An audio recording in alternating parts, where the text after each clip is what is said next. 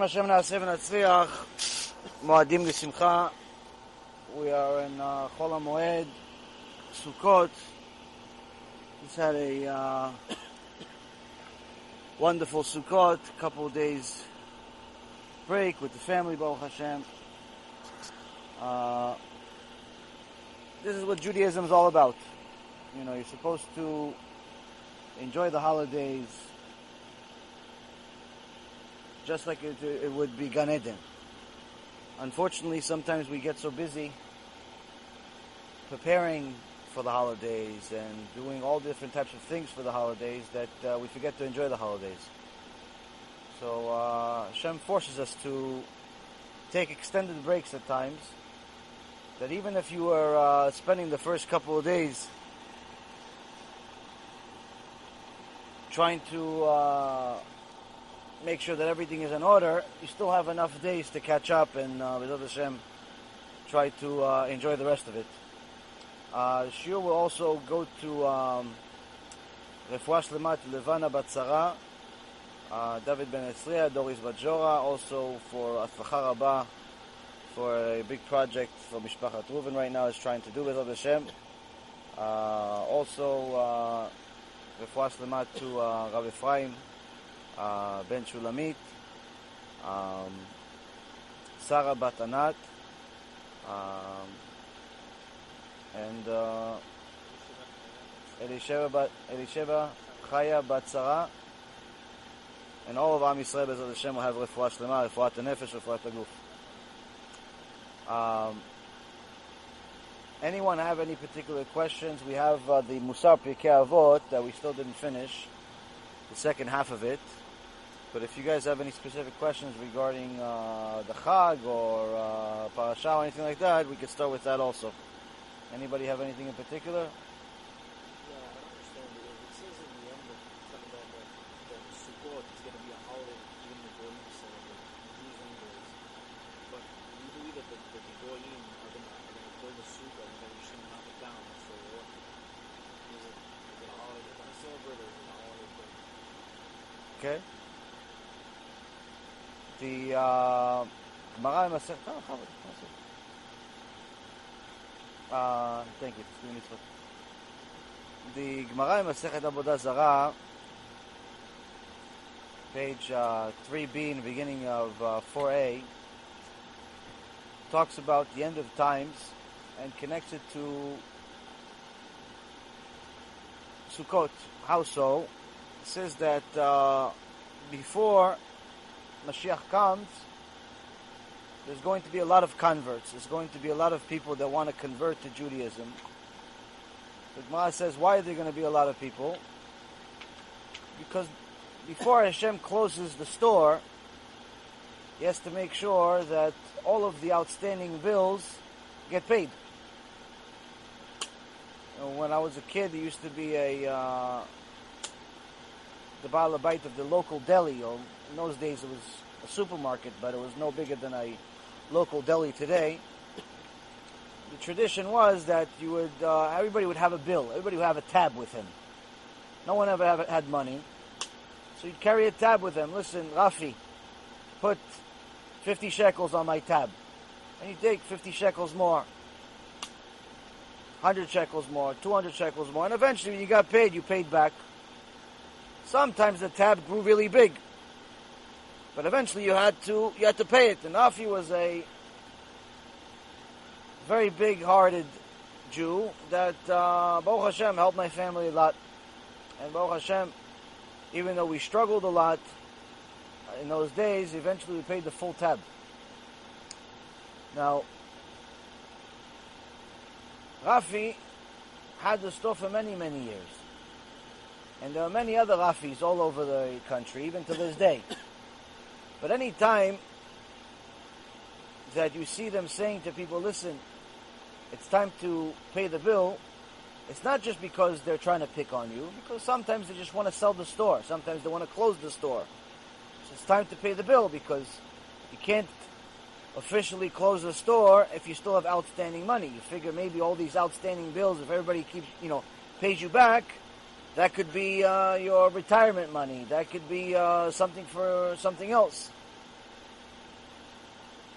Arav Yagin Alav Shalom used to say that before Hashem closes the store, before Hashem ends this world and brings Mashiach, he has to collect all the bills. Meaning that he's going to give everyone a chance to do tshuva. He's going to give everyone a chance, he's going to give everyone a chance to convert. Everyone that's looking for the truth will find it. I see it myself every day, probably more than most people, because a lot of those people reach out to me either because they've done tshuva, or because they converted, or they want to convert, or they want to do tshuva. And you literally see miraculous stories on a day-to-day basis of how people have changed their life. One of my students in Georgia took one of the ideas that I mentioned to you guys in passing in one of the shiurim, and I told you, if you want to get people to do tshuva, and you're really close to those people, don't do it yourself. And the reason why is because most people that are close to you don't want to listen to you. They admit, most people that are close to you, they don't want to listen to you. Just like most people are close to me, they don't want to listen to me. Just like if you remember, when you first started coming, you listened to everything I say. Now you're here for 2 years, you don't listen to half the stuff I say. I'm kidding, but Bimit, people get comfortable with you, they don't want to listen. So imagine if they're comfortable with you for 20 years, 30 years. They don't want to listen to you. But you want to help them, so how are you going to help them? You have to make sure that you do something to bring the truth to them, but also at the same time, be clever enough to make them think it's their idea. How so? I suggested to you to arrange a shiur. Now, if you're local, then you could just invite me, and I'll come, and we'll give a shiur to 30, 40, 50, 100 people, however many we get. We do a shiur, but most people that watch me, Baruch Hashem, are all over the world. You have from Australia to Costa Rica, the United States, obviously, Israel, many different places around the world people watch shiurim. And not everybody can arrange a large group enough to bring us. There's even a whole kehillah in India that watches our shiurim. Baruch Hashem, the whole kehillah is starting to do tshuva. Almost 3,500 people in the community, and almost 700 of them showed up for the Chagim this year. They sent me videos of the Chagim, how they had so many people. People were in the streets. There wasn't room in a Knesset. Baruch Hashem. So, the idea was that, how do you get them to listen? If you send somebody a long shiur, it's 2 hours, 3 hours, and they're not really sure if they're interested or not interested, the time is going to scare them. They're going to see 2 hours and go, I don't really have 2 hours now. It's too much. They're just never going to press play. If you send them a 3-hour movie about some boat that sank, they press play. But if it's some guy telling them about the purpose of life, they're not going to press play. Now, on the other hand, you send them a clip, 5 minutes, 10 minutes, more likely they're going to press play. But the clip is just the appetizer. It's not going to get anybody to do tshuva. A clip is an appetizer that's going to hopefully convince them to watch the 3-hour. You get 1 clip, 2 clips, 3 clips. Eventually, it's enough clips. You say, you know what, let me watch the real thing. And it works. A lot of people, Baruch Hashem, that know me, it's not because they watch the shiurim. They watch the clips. They love the clips. And for most people today, because they're fighting with the Yetzer Hara 24 hours a day, and they are convinced they don't have time to sit down 2 hours and watch a shiur. They have 3 hours to watch a movie, a football game, a baseball game, have dinner with strangers, all that stuff they have time, but shiur Torah, we don't have time. Yetzer Hara convinces them. Miskinim, I know I was the same thing. I don't fault them, I don't judge them. It's be'emet. They really believe they don't have any time. So you tell the guy, listen, watch a 3-hour shiur, it's too much, it's too difficult, it's too this, it's too that. So, give me one of those Briti Shaloms, please. Not your copy, just 500 copies in front of them. Yeah, fine. So they're all convinced they don't have time. So you send them a few clips, things that are interesting, and maybe eventually they're going to start watching the long shiur. But maybe not. So someone that really, really chafetz chaim, someone that really wants life, not only for themselves, but for the people they love, what are they going to do? They're going to arrange a shiur. How? They're going to do what my student in Georgia did. And he took the idea and he said, I'm going to make a shiur night. Every Tuesday night, I'm going to invite all the people I like, all the people I don't like, all the people that I care about, all the people I don't care about. As long as they're Jewish, they're coming. Invite everybody. Invite 50 people, probably 20 people are going to show up anyway. And out of the 20, 15 are late. So you tell them it's 8, and really it starts at 9.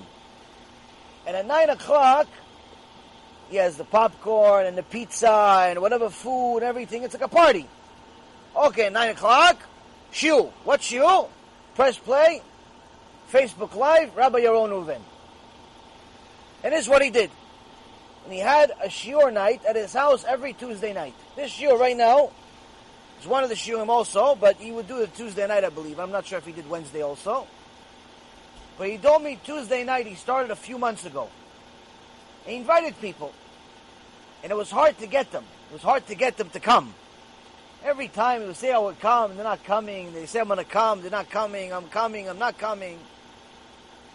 Flat tires. Wife is yelling. The kids just threw up. All types of tikkunim. Hashem Yitbarach calls the Yetzer Hara Ra. Why Ra? Ra is evil. It's going to constantly try to get in the way of you doing TeShuva. Because as long as you didn't do TeShuva, you're still working for him.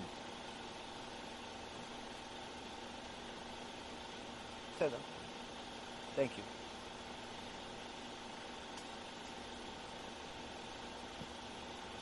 So now, after going through the tikkunim of bringing people to the shiur, which I can tell you is no easy thing. I must have built my Florida shiur 7 times already. You built it, it destroyed. Built it, no. Built it, over and over. You go from 0 to 20 people, back down to 0 again. 0 to 20 people, back down to 0 again. Every time I go away for a month, either to Israel or to somewhere to do lectures and so on, I come back, no one knows me anymore. Everybody changes their number. Before, you're going, I can't believe it. How long are you going for? A month. Okay, we'll miss you. Okay, come back. Disconnected. What happened? You miss me so much, you changed the phone number, you don't want to come to shiur anymore?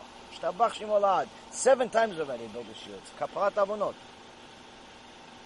I go somewhere else, I go to to California, to New York, to Israel. It's mamash. They fill up the place, it's as if I'm like a big giant or something. 50, 100, 200, one time 600 people to the shiur. When I was in Israel, every shiur, no less than 150 people. They never know me. They never know anything. Every shiur, no less than 150 people. Guys want to kiss my hand. Kiss my hand. Shema Hashem. Here, I can barely get a minyan. Why? The Abarbanel says, En navi baleiro. Hashem, if you notice, there are 55 prophets mentioned in the Tanakh. 48 men, 7 women. Not a single one of the prophets that Hashem Yitbarach sent to Am Yisrael had a different job. All of them had the same job. What was the job? Go rebuke the nation. Go tell them, do TeShuva. Every single prophet. Didn't matter who it was. Every single prophet had the same job. Prophet, job description, rebuke. What about if I want to do something else? You have to do something else, a different job. Want to be a prophet? You have to rebuke people. You go tell them, do TeShuva. That's the purpose of Am Yisrael. Do TeShuva from the beginning to the end of times. Do TeShuva. But he never sent a prophet to his own city. En navi baleiro. Abarbanel says Hashem never sent a prophet to the city he grew up in. Why? Because if he sends the prophet to the city he grew up in, to the people he grew up with, They're going to say, hey, little Moshke. Oh, you want to rebuke us? No, come on, Moshe. Chalas, no, go rebuke some other people. We grew up together, we used to play basketball together. Now you're going to say, no, but Moshe Rabbeinu. Wow, Moshe Rabbeinu grew up in Egypt, but you rebuke him in Egypt? No, it's not true. Why? Moshe grew up in the castle. Am Yisrael was outside the castle. Two different worlds. It's not a different city, it's a different world. He lived in the king's castle. Am Yisrael was the slave. Two different worlds. They didn't grow up together. Every prophet went to a different city. Why? Because if you go to a different city, you're new. You're new, they're going to listen to you. If they know you, they're not going to listen to you. Same thing when we try to help our families. They don't want to listen to us. Why? They grew up with us. So we had a clever idea, B'siyat D'Ishmaya, go send me. How? Invite everybody to your house. It's shiur night. Everybody comes, popcorn, pizza, shmitza, all that stuff, whatever gets them to come. Free food, people come. Even if you tell them $10 a head, they still come usually. But less. Better off you pay it than they come. Anyway, they start coming. And a few more come, and a few more come, and a few more don't, stop coming, and a few more come and new ones, and everybody starts bringing their friend. But the one thing that he never expected is the one thing I also never even thought was even a possibility. What was it? That not only that his mom is going to come, which is an older woman, not only she's going to come. Usually older women, they don't want to go out to watch some YouTube video or some Facebook Live at 10 o'clock at night. Usually when you get older, that's bedtime. You have other stuff to do. Not only is mommy going to come from Atlanta, not only is she going to come, but she's going to be the first one to do tshuva, real tshuva, before anybody else. You know how hard it is to do tshuva at 70 years old? Let's imagine. You see this sukkah, Baruch Hashem, beautiful sukkah. They build this sukkah. Can you imagine any one of you lifting the sukkah on one finger? The whole sukkah on one finger. To lift the sukkah on one finger is easier than to do tshuva at 70 years old. It's easier. Why? You never tried lifting a sukkah with one finger. You don't know, it's too hard. It looks hard. But you're not really sure.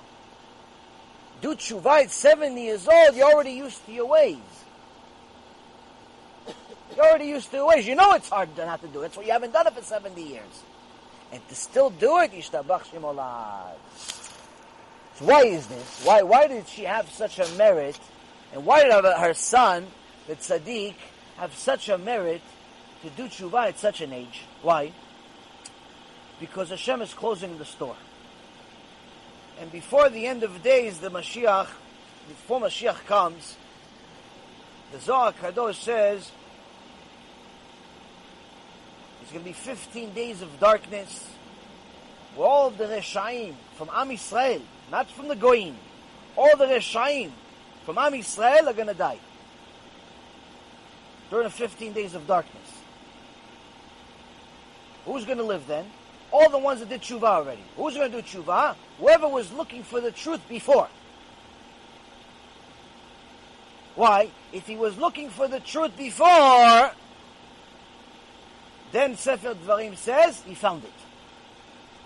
If he looked for the truth before, he found it. Why? That's the promise that Hashem gave in the book of Deuteronomy chapter 4.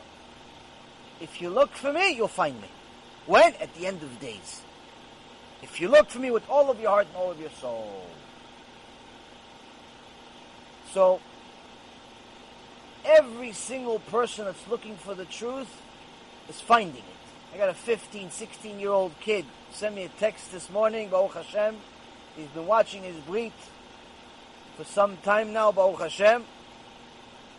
And he sends me a Kvod Harav, you saved my life. How did I save your life? He says, I know what life is now. I enjoyed the holiday. I enjoyed life. Why could he stop making a sin that he didn't realize all this time is destroying him?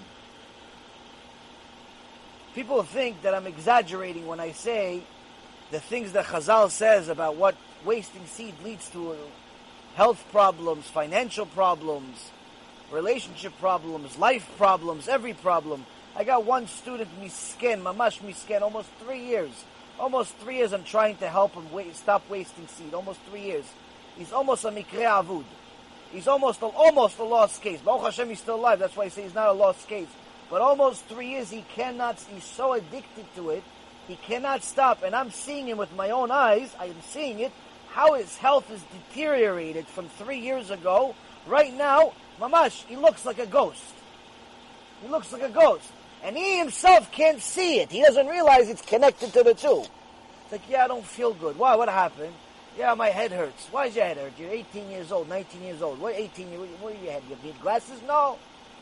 Why this? Why? Mamash, you see, my head hurts. Okay, next day, my hip hurts. Why your hip hurts? Well, you're 90 years old. My hip hurts. Oh, my foot hurts. My eyes hurt. I can't see. I can't this. Shem Achem, his whole body is breaking apart. Just like we said in the shiur. Misken, he cannot connect it to. I keep telling him, you gotta do it. He's addicted. Misken, mamash misken. I feel bad for him. Rabotai Yekarim, the gehenom that a person creates for themselves in this world for making big sins is much, much worse than the gehenom that they're going to see in Shamayim. Much worse. In this world. Why? Because the Chachamim explain that an Isur Karet, somebody that wastes seed, someone's Mechalel Shabbat, someone that makes one of these, goes with his wife when she's nida.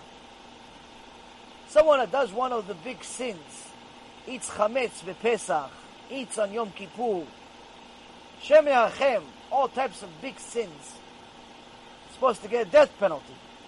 Chachamim say, how is there a death penalty? Death penalty is supposed to be here and there. So how is it? There we already know the fire, the burning, the lava. We know already, but most people can't even imagine, getting cancer in this world. You want them to imagine Gehenom.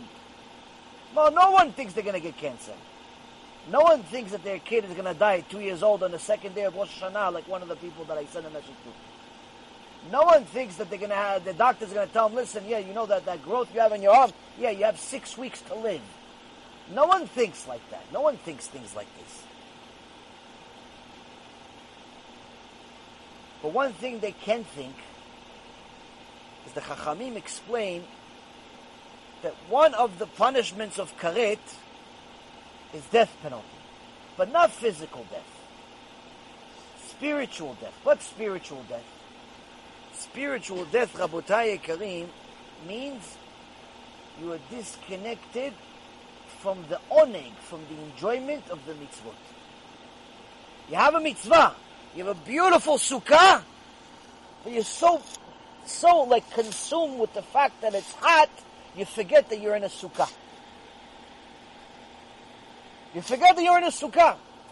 You have kiddush, your family, your wife, your husband, your children, the relatives, the in-laws, the outlaws, everyone's there. Everyone likes you. Everyone says, oh, wow, you have a nice house, you have a this, you have a that. Baruch Hashem, Shabbat Shalom, Shabbat Shalom. The food comes. Instead of enjoying the beauty of everything that's happening, you're thinking, yeah, it's too much salt in the food. I got to tell her something after they leave. I got to tell my wife. She didn't make it good. Instead of enjoying the moment of the mitzvah, you're too busy thinking about salt. You're too busy thinking about the heat. Or better yet, you're too busy thinking about Monday. But it's Friday. You're thinking about Monday. Why? Because Monday I have work. I can't wait to go back to work, he tells you. Why you can't go baby to go back to work? I like my job. Oh, you like your job? Let me prove you otherwise.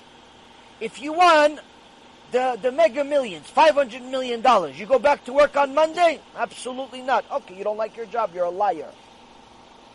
Why? If you like something, you do it for free. You just say you like your job because you hate your family and your life, and you can't wait to leave. So you like that hell more than what you think is hell here. Why? Because you have Isur Karet. What's Isur Karet? you forgot, you don't have the feeling of enjoyment from the mitzvot. You have mitzvah in front of you, you can't enjoy it. Can't enjoy it. Sukkot, Rabotai Yekarim, is a holiday that if the Goyim knew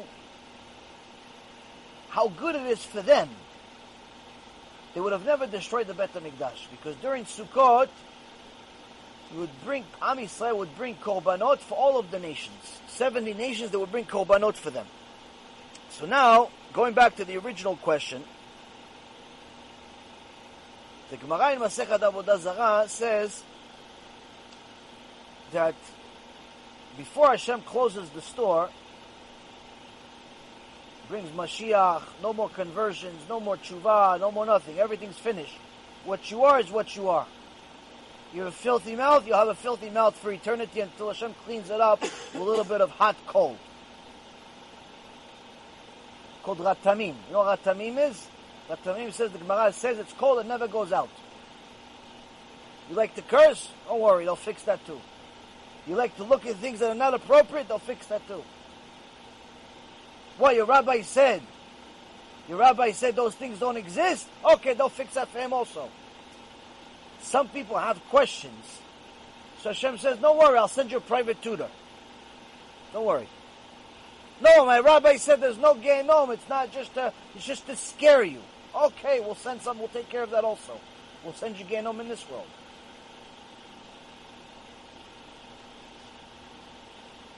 Anyone that says there's no Gehenom simply hasn't suffered a day in their life yet. It's coming soon, don't worry. I'm not wishing and suffering for anyone, chas v'shalom. It's just that's life. Life is suffering. At some point or another, you will suffer. That's life. What is the Torah for then? The Torah is going to give you mashma'ut to the suffering. It's going to give you significance to the suffering. If you have Torah, you'll see a benefit in the suffering. If you don't have Torah, you'll suffer like a miserable dog like everyone else. Thinking, oh, poor me, what poor you? Poor everybody. There's 8 billion people in the world. Everyone suffers, only poor you. What, everyone has to read Tehillim just for you? Everyone suffers. Everyone, show me one person doesn't suffer. If he has, it's coming soon. That's life. That's been made. Anyone that tells you there's no suffering just hasn't had it yet. Anyone that's in the real kiruv business gets non-stop news of people suffering. Non-stop. Divorce, death, sickness, money loss, broken shidduch, shidduch that actually worked but you don't want it to work. Shem Yachem, how many problems Am Yisrael has?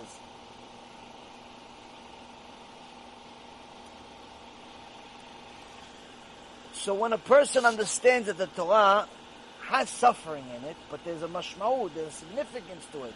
You can use it for good. It's like a joker. It's like a joker card. You can win everything because of the suffering, because of the Mesigut Nefesh. That's what this Mishnah in Avot's about. Then you realize Mashiach comes, whatever suffering you had until now, that's going to be your joker card. Why? Because the Mashiach is not your friend. Mashiach is going to be somebody. It's not going to joke around. It says in the prophet Isaiah, B'siyat Dishmaya, opened this part before, it says, Ruach Da'at V'irat Adonai. The Mashiach is going to have a spirit of wisdom and understanding, a spirit of knowledge and fear of Hashem. Ve'aricho B'irat Adonai, Ve'lo le'mareh einav, Yishpot ve'lo le'mashma'a oznav yochiach. And this Mashiach, he will be imbued with the spirit of fear of Hashem, and he will not need to judge by what his eyes see, nor decide by what his ears hear. The Mashiach, when he comes, he's simply going to smell your sins. He's not going to, you don't have to argue, no, but I went to the shiur every Tuesday, and also sometimes on Wednesday. Yeah, I showed up 45 minutes late, but I still came. Did you do anything that the shiur says? No, but I came to the shiur. Isn't that good? You're not going to have the ability to have this debate with the Mashiach. Why?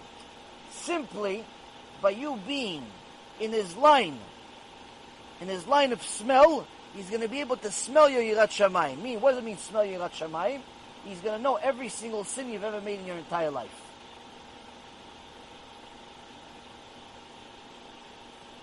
Rav Galinsky, alav shalom, at the end of his days in this world,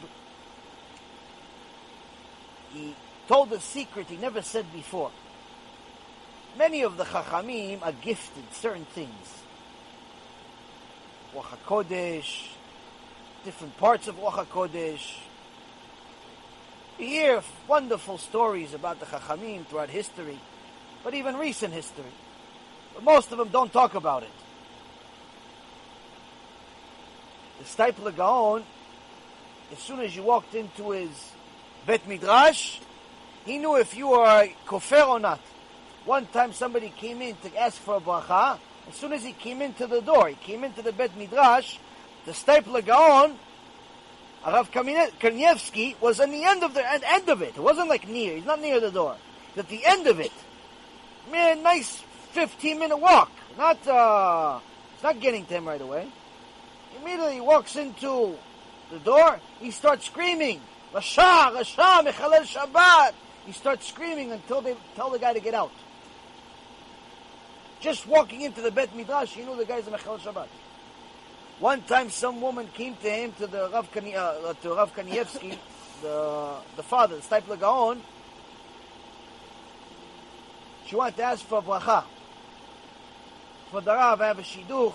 I'm going to get married. Please give me a bracha. He's the best guy in the kollel. A lot of good rabbis say he's good, he's this, he's that. We need a bracha. The Steipler Gaon says, yeah, but he's not Jewish. He's not there, the guy. He never met him in his life. He's one of the top guys in the yeshiva, in the kollel. One of the top guys. She's asking for bracha, not asking is he Jew or not Jew. She's asking for bracha, give me a bracha. The Steipler says, no, he's not Jewish though. What do you mean he's not Jewish? For the Rav, no, I just want bracha. He's the best guy in the yeshiva. And then he's the best guy in the yeshiva. But he's not Jewish.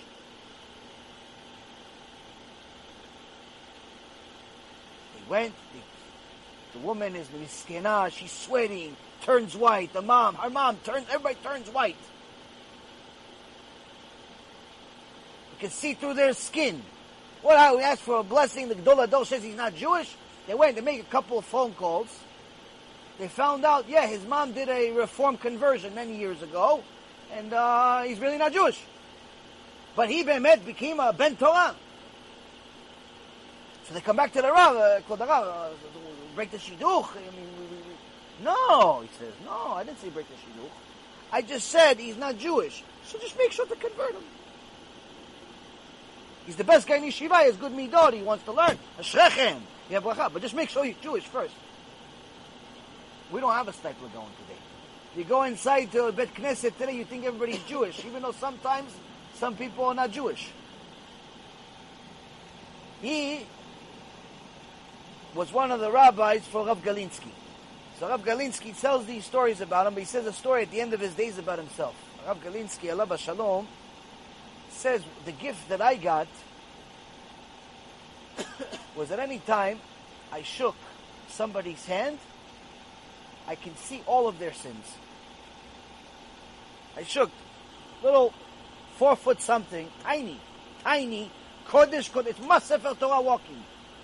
He didn't not suffer for a day in his life. His entire life was suffering. To us, it's suffering. To him, is Avodat Hashem. But he got a gift. What he got a gift? If he touched your hand and said, hey, Chazaku Baruch, he saw every sin you ever made in your life. He said only one time it didn't work. One time I was, at the end of the shiur, everybody shakes your hand, Chazaku Baruch, Chazaku Baruch, Chazaku Baruch. There's a little video online. You can see he's giving a shiur to a bunch of Bnei Torah, young guys. Maybe 150, 200 guys there, and they're all coming up to him and shaking his hand. You see this little Kodesh Kodeshim Sefer Torah, and all the young guys, they're double his size. And they're shaking his hand, Kvod Harav, and they're not realizing He knows every one of their sins.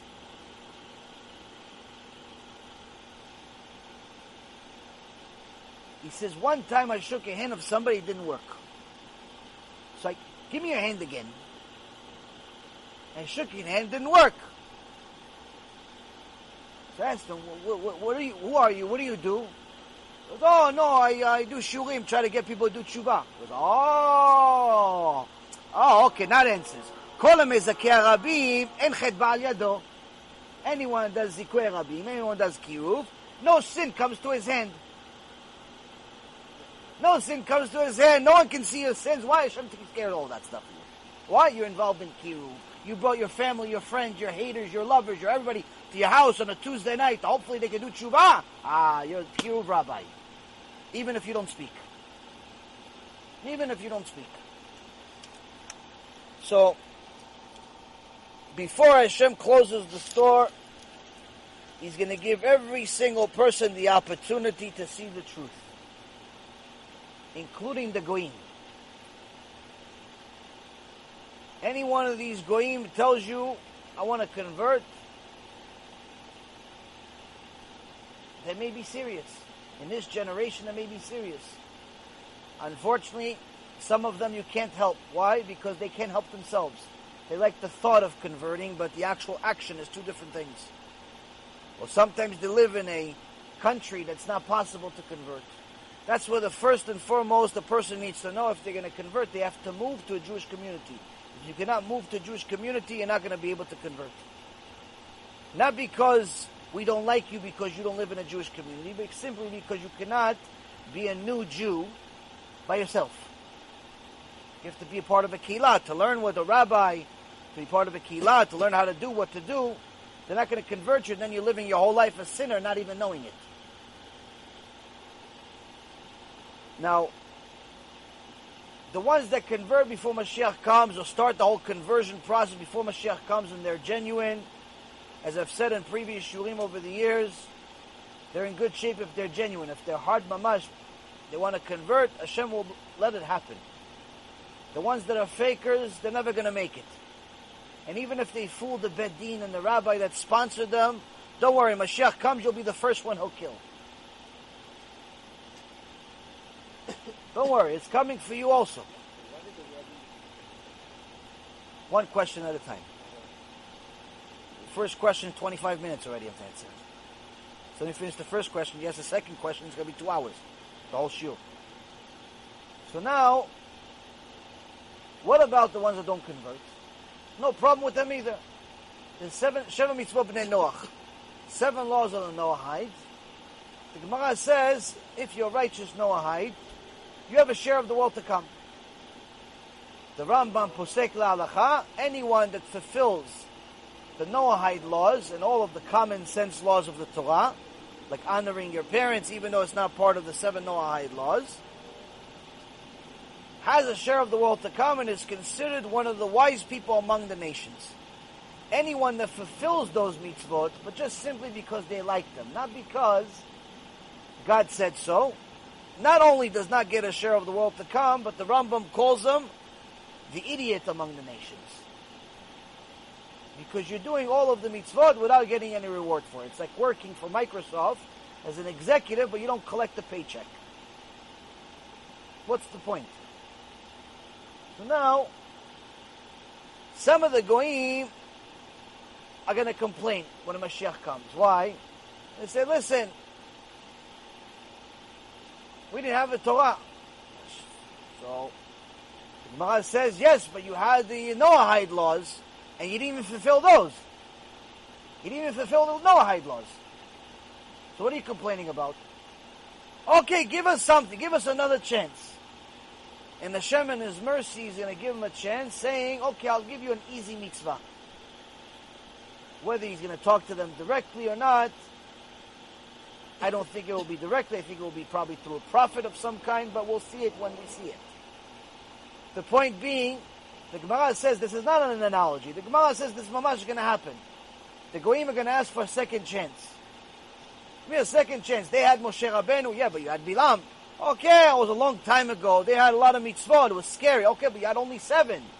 Yeah, but we weren't sure. We were sure. They fooled us. They did this. All the excuses in the world that people have. So Hashem is going to say, okay, I'm going to give you mitzvah kala. I'm going to give you an easy mitzvah. What an easy mitzvah? Mitzvah tzukah. Easy mitzvah.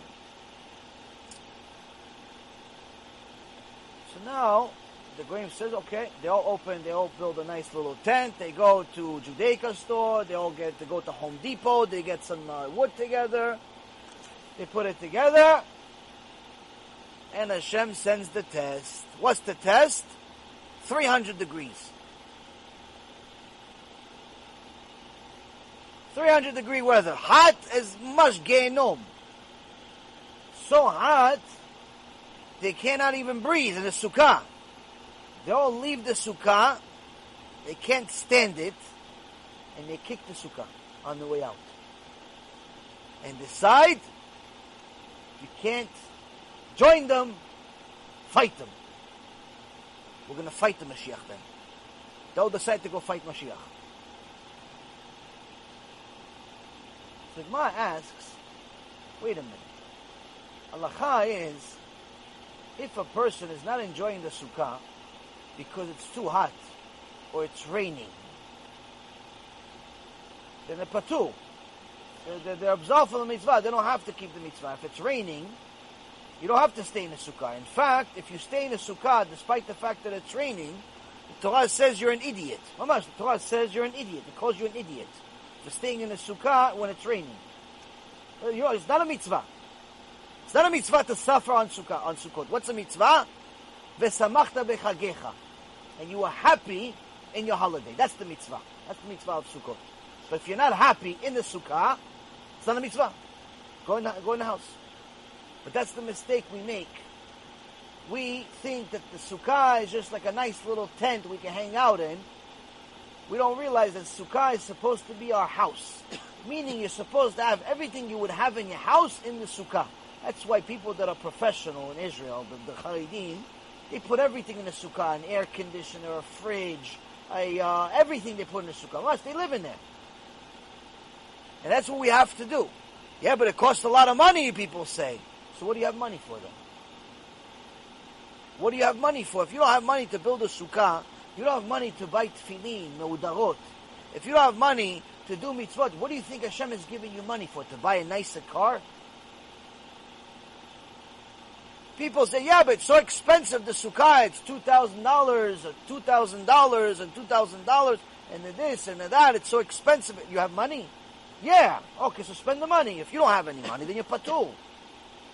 If you have zero in your bank, you have zero in the bank, you can't afford to buy a sukkah, there's no, you're anus. You can't do the mitzvah, you don't have any money. Maybe you could borrow the money, go borrow the money. But if you can't borrow, and you're not allowed to steal, and you don't have the money, you're patur. Go find somebody that has a sukkah, stay with them. But if you have the money in the bank, but you don't feel like spending it, because it's expensive and it's going to disturb your portfolio, it's going to disturb your retirement plan, because you're saving exactly $47 every paycheck, so when you're 63 and a half years old, you're going to have exactly a certain amount of money so you can retire. Who says you're going to live to 63 and a half is something else, though. You never thought about that question, though. But anyway, taking the couple of $1,000s and building a sukkah and putting an air conditioner in it and buying a lulav for more than $3 because it's broken, an actual real lulav that costs $100, $200, and buying an etrog that's not lemon that you saw on the bottom and you just called it an etrog. It actually costs money, or you're not going to borrow. A lot of people go to shul, they borrow the lulav. Let me borrow your lulav. Let me borrow your etrog so I can do the mitzvah. You're not allowed to borrow it, by the way. Not allowed to borrow it. You're only allowed to use somebody else's lulav if he gives it to you as a gift. So they made a new minhag. What's a minhag? They give it to you, they gift it to you with condition that you give it back. That you're an Indian giver. Mamash. For the navigation system, we have $3,000 to spend. For the rims, at least $1,500 a rim. For the watch, not a single person is allowed to walk into shul with the watch less than $5,000. But for lulav, for $100, no one has any money. for sukkah for $1,000, $2,000, no one has any money. Then people wonder why they have no bracha in their parnasah. Hashem says, yeah, I gave you $100,000, you spend it on a bunch of shtiyot and zero on mitzvot. You want me to give it to you again? You're lucky I didn't give you cancer instead. So now the goyim are going to have the opportunity, but they're going to throw the opportunity in the face of the Torah. Say we don't want this. Instead we're going to fight the Mashiach. Chachamim say, but if it's hot, or it's too cold, or it's raining, or it's this, if you're a Jew, you don't have to stay in the sukkah. So how come when the goyim, they were too hot, and they left, how come they're getting punished for it? So the Gemara in Masechet Avodah Zarah answers it and says, because they kicked the sukkah on the way out. And that symbolized that they were happy to leave the sukkah. They didn't want to be in there in the first place. They just wanted the reward. They didn't want to do the mitzvah. They want the reward for the mitzvah. They didn't want to be a part of the organization. They just want the money, the fame. They want the respect, the honor to say, I work for such and such company. I do such and such. But what about the hard work that comes with such and such? No, that's not really for me. You have something else maybe? Everyone wants to be the boss, but no one wants the bills of the boss. No one wants the bills of the boss. So, the ones that do tshuva before Mashiach comes, they're good. But the ones that don't, they're in worse shape than they were before. So now,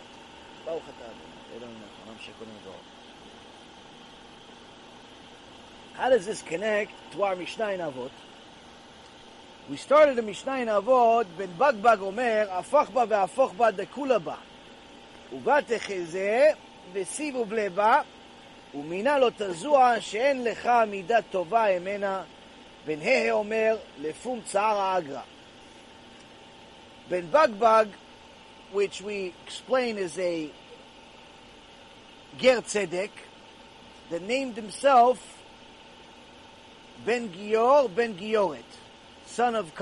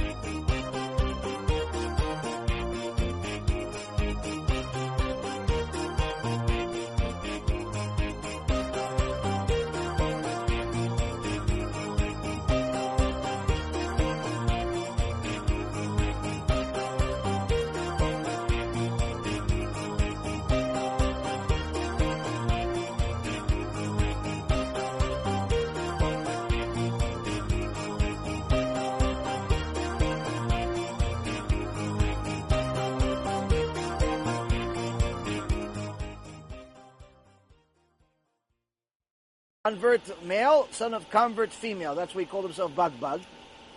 The first letter represents Ben, and the Gimel is Gior or Gioret. So Ben Bagbag says he has something to say. What does he have to say? He says, delve into the Torah and continue to delve in it. Afochba ve'afochba. Tekulaba. Because everything is in it. Look deeply into it. Grow old and gray over it. Do not steer from it, for you have no better portion than it. And then Ben Hehe, which some people say is the same person. Some say it's a different person. There's also a Ger Tzedek, called himself Ben Hehe because the Hey is where the letter that was added to the names of Avraham and Sarah Imenu. And Ben Hehe says the reward is in proportion to the exertion. So last week or 2 weeks ago, whatever we did the last shiur, we already went through the first part of it where we saw that even the mitzvah of tshuva, most people don't do tshuva because They don't know how to do tshuva. They don't know how to do tshuva. We realize that when Bagbag says, delve into the Torah and delve into the Torah, because everything in it, it wasn't just because he liked the Torah, which of course he loved it. He literally meant every word he says. Everything you ever want is in it. And the Gemara says that all 7 wisdoms, there are 7 wisdoms in the world, 7 different types of wisdoms. All 7 wisdoms you will find in the Torah. All of them. There's nothing that you will not find in the Torah. To such an extent that one time there was a family that one of the family members had a growth and he had to have a very, very difficult surgery. And they had a complication in the surgery. The surgeon comes out after 3-4 hours of trying to perform surgery, sweating profusely, almost like I am. And he says to the family, Rabotai, we have a very big problem. The original plan that we had, it's not like today, they have technology, they already know what's going to happen after the surgery from all the technology we have. How the body's going to recover, they have the lasers, they show you how the body is, how it'll recover, they cut precision. Back then it was very, very different. Compared to today, it's like archaic. Today they have such sophisticated technologies that robots themselves actually perform the surgery. All you need is somebody to navigate the actual robot. As long as he doesn't have the disease that he's shaking, he can perform a surgery. He doesn't have to have the best vision in the world. They have all these goggles and everything. Just needs to know what he's doing. Eventually it's just the robot with no doctor. But even more so, there's an Israeli company that came out with a 3D technology that takes a 3D, I believe it's an MRI or CAT scan of the body, but it shows you a 3-dimensional illusion of it. And then you can take, let's say, to see the body, but then you decide you want to just see the heart, so you take the heart out. And then you take this, but it's his heart. It's not like a picture of some heart that's like a digital picture. It's his heart. And you spin it, and you turn it upside down, and you open it, it shows you what's in it. Unbelievable technology. People think they're going to live longer because of technology. Wait till they see it. Technology's not going to help them, though. It's cool, though. It's cool. Makes you think like you're in a action movie. So, this family had a problem. The father of the family had a surgery after 3-4 hours of performing very, very difficult surgery. The surgeon comes out. He says, we have a very, very big problem we did not expect. We have to cut somewhere else. The problem is if we cut there, in the best case scenario, he's paralyzed for life. But he's alive. In the worst case scenario, we kill him on the spot. What do you want us to do?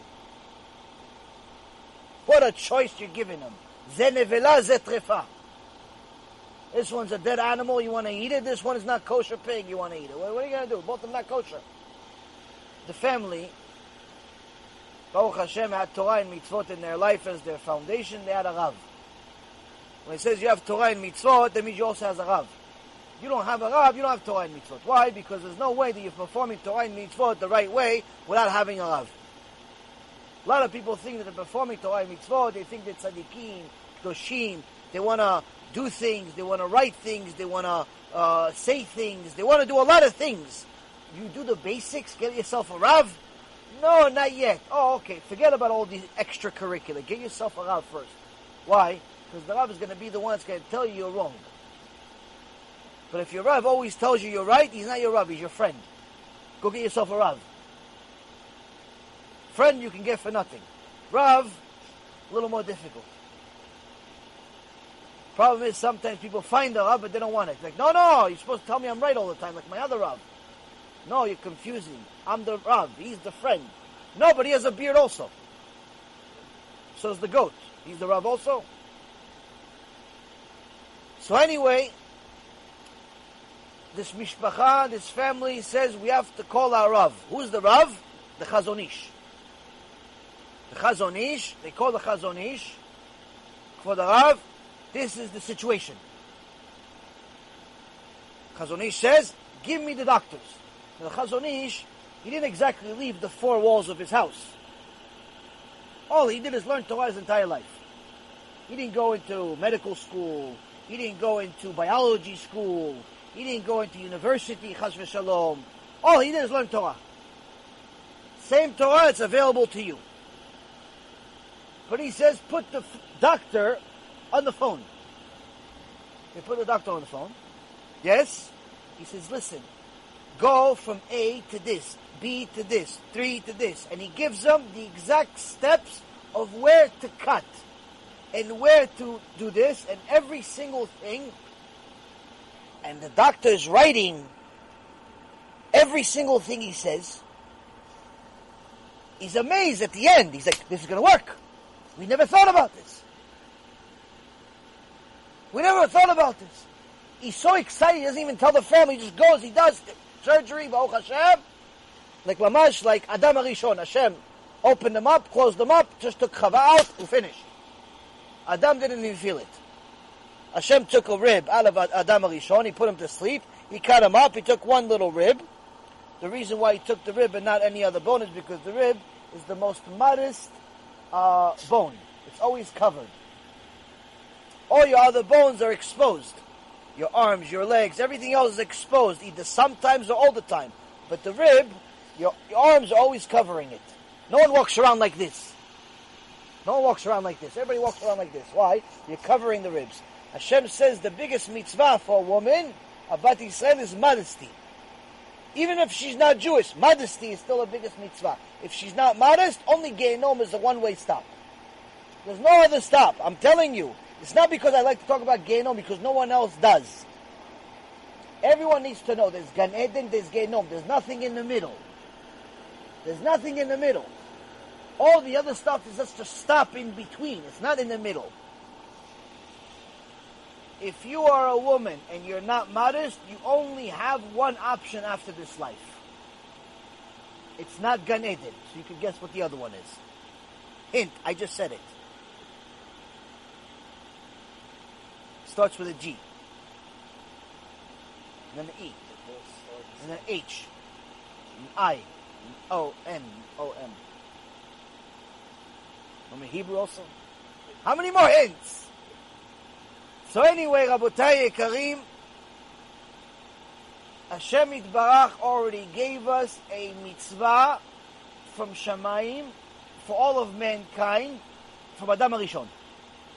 What was it? Modesty. I took the bone from the rib because it's always covered. Just like your wife is supposed to be covered. If your wife is not covered, either tell her to cover herself or find yourself another wife. What do you think, I'm joking? Gemara Maseret Ketubot. Go look at it yourself. It says, what woman can you throw her away without paying her the ketubah?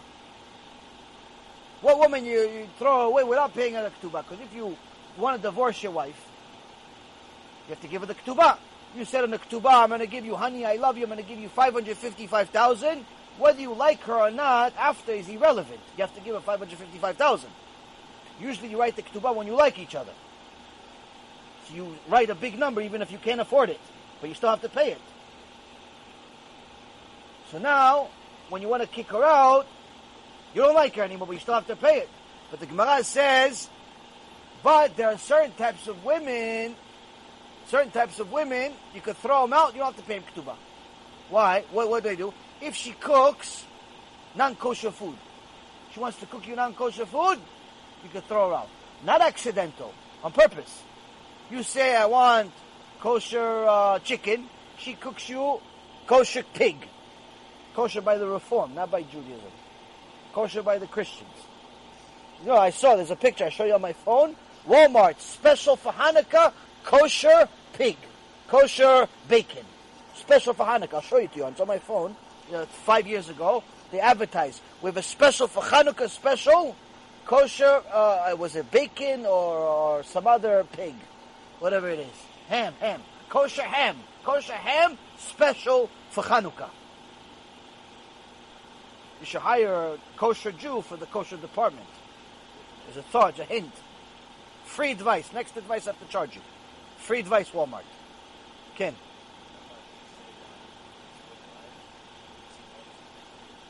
It's noisy, the fan. So you want us to suffer even more? With the fan, we're already suffering. You want us to suffer even more? Okay, somebody can take the fan and give it to you guys. It's not helping me anyway. No, not you, chas v'shalom. Not you. One of the guys. Not you. No. Don't worry. Let the guys do it. You, oh Hashem, you already done enough. Oh Hashem, you give us the place to learn. Shechem v'shechem kechem. Hold on. Let me finish the point. So now, Rabotai, whatever is the most extended, so you can cover everybody. Cover everybody, not just me. Said that, cover everybody, so everybody's not. Okay, there you go. Well, you can get a little closer to them, so it actually gets to them. It's not a. Yeah, there you go. It's not a GE engine. I know you're used to working with GE engines. It's not a GE engine for the planes. So anyway, where was I? GE engines took me off. Oh, okay. So Ketubah. So the Gemara Masechet Ketubot says, what woman can you throw her out without paying a ketubah if she makes you non-kosher food on purpose? And it gives other conditions. And then one of the conditions, the last condition, is a woman that violates Dat Israel, the religion of Israel. So the Gemara, the Chachamim asks, what does it mean, a woman that violates the religion of Am Israel? What does it mean? He says, a woman that does not cover her head with a mitpacha.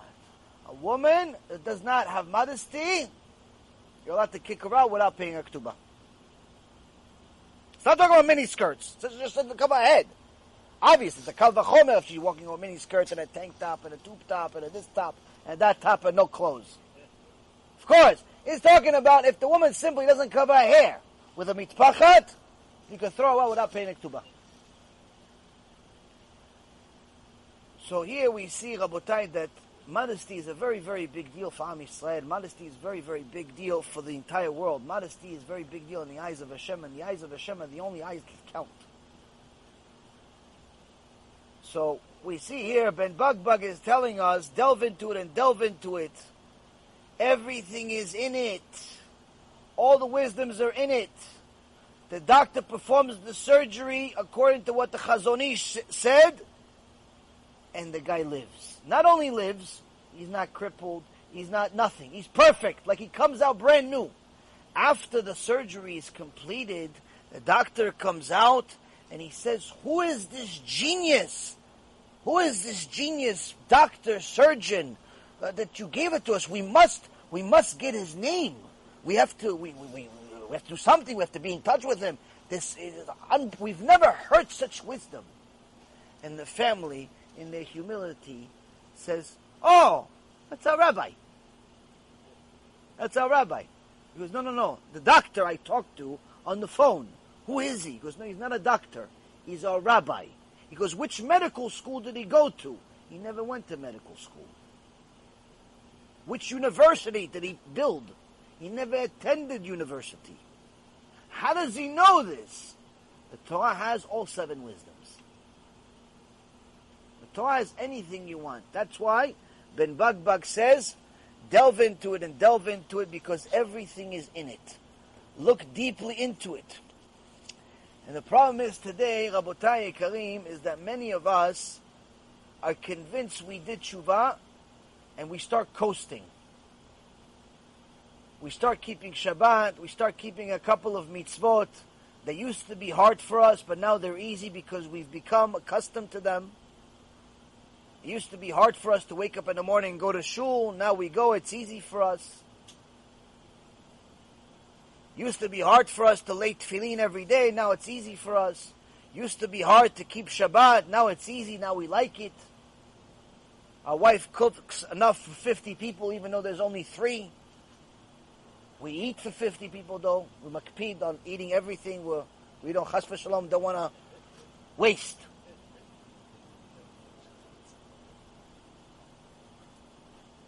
So the mitzvot we started with, 5 years into it, still the same mitzvot.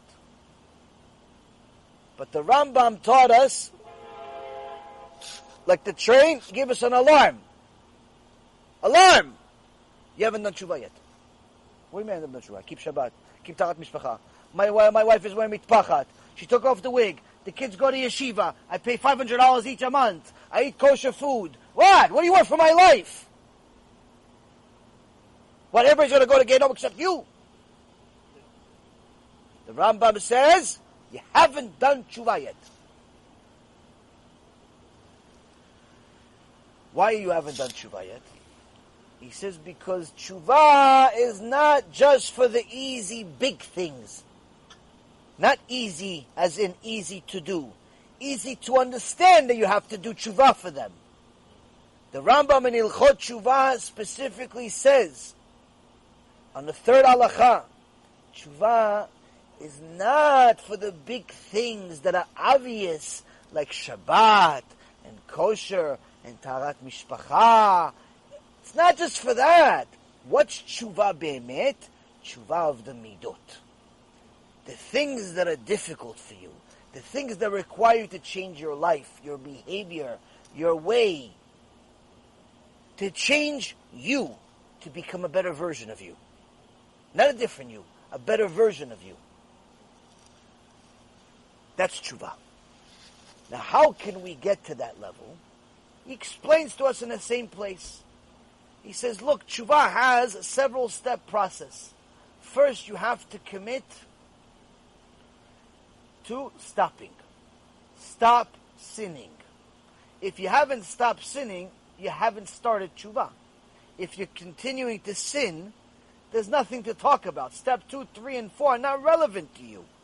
Until you stop wasting seed, until you stop eating non-kosher, until you stop walking around like a goy, until you stop acting like one, until you stop being like one, until you stop doing everything that you're doing that's against Hashem, you haven't started tshuva.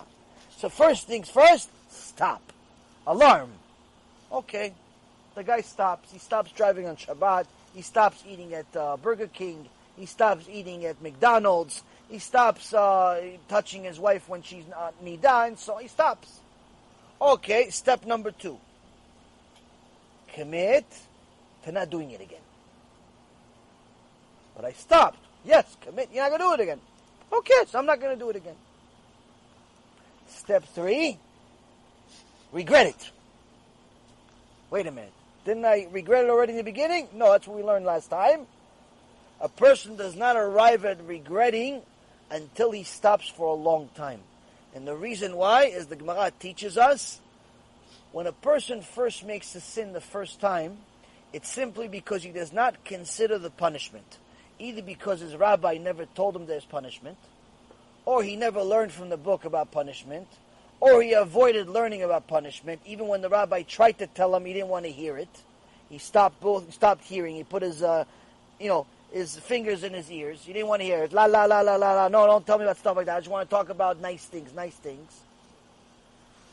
So he made a sin because he never considered the bad stuff. He never considered that there's a punishment. He never considered that there's a spiritual and a physical cancer.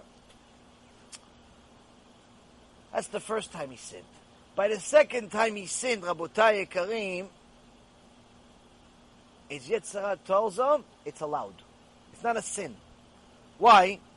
Look, the first time you sinned, you weren't considering the punishment. And good you didn't consider. Because look, nothing happened. Look, you drove on Shabbat, you got to your destination. You drove to the beach on Shabbat, where'd you go? You got to the beach. You didn't get the car accident. You enjoyed yourself even. You went to the beach, you looked at everything that's not allowed, nothing bad happened. You even took one of the girls and she became your wife for a day. Look, you enjoyed it. Second time you went, look, nothing happened. Nothing happened. By the second time a person makes a sin, in his eyes, it's allowed. So the Rambam teaches us that only after you've stopped sinning for an extended period of time, and you've committed to stopping the sin for an extended period of time, then your soul has been outside of that sin, has been removed from the sin for long enough to realize finally it's a sin. And only once you realize it's a sin against the hen that feeds you, you start regretting it. But as long as you're sinning, you're not going to regret it. As long as you're not committed to not sinning, you're not going to regret it. As long as it's still fresh, you're not going to regret it. Why? Because in reality, you still think it's allowed, even though you stopped doing it. So up to here is where we got to last time. But most people don't get this far. Most people don't get to a point of regretting. They start doing tshuva, but they never get to regret. How do we know? They like to talk about their past in a positive way. I remember when we went out with those girls that one time. I remember when I went out to that casino and you won and we lost and we won and everybody had a kumbaya together and it was fun, it was great. Remember those times? Remember when we had that dinner at that non-kosher restaurant, how delicious it was? Remember this, and remember everybody reminisces about their sins in the past. Why? Because they don't regret it. In fact, they're proud of it. When I was your kid, I had 7 girlfriends. Father tells his kid that's going to yeshiva now. Thinking it's something to be proud of. When I was your kid, I was your age, I had 7 girlfriends. And he's proud of these sins, not realizing that Yom Kippur doesn't help him. He just went, Yom Kippur, he fasted. He did the songs. He did the songs with everybody. Anenu, and everything he did. Everything he did. Came out of Yom Kippur, same behemah that he started. Why? He never did tshuva. The Mishnah Berurah says, if Yom Kippur does not get you to think and delve in tshuva, you just did a diet for a day. You didn't fast. It's not a fast. It's not a fast. Sorry. Try next time. 20 years the guy is fasting, hasn't thought about tshuva since the first time. He thinks he already did tshuva. No, I'm already Baal tshuva 20 years. How you Baal tshuva 20 years? I keep Shabbat 20 years. The monkey's keeping Shabbat for 25 years. As a matter of fact, he never violated Shabbat once. But he doesn't have a share of the world to come. So the Ben Bugbug tells us you have to delve into the mitzvah of tshuva, delve into the mitzvah of sukkah, delve into every single mitzvah, and you'll find everything in it. What does it mean, everything? Everything. The good, the bad, the ugly, the beautiful, you'll find everything in it. You have to grow old in it. Meaning, don't ever think, I'm not sure what just happened, don't ever think that you're finished to do tshuva.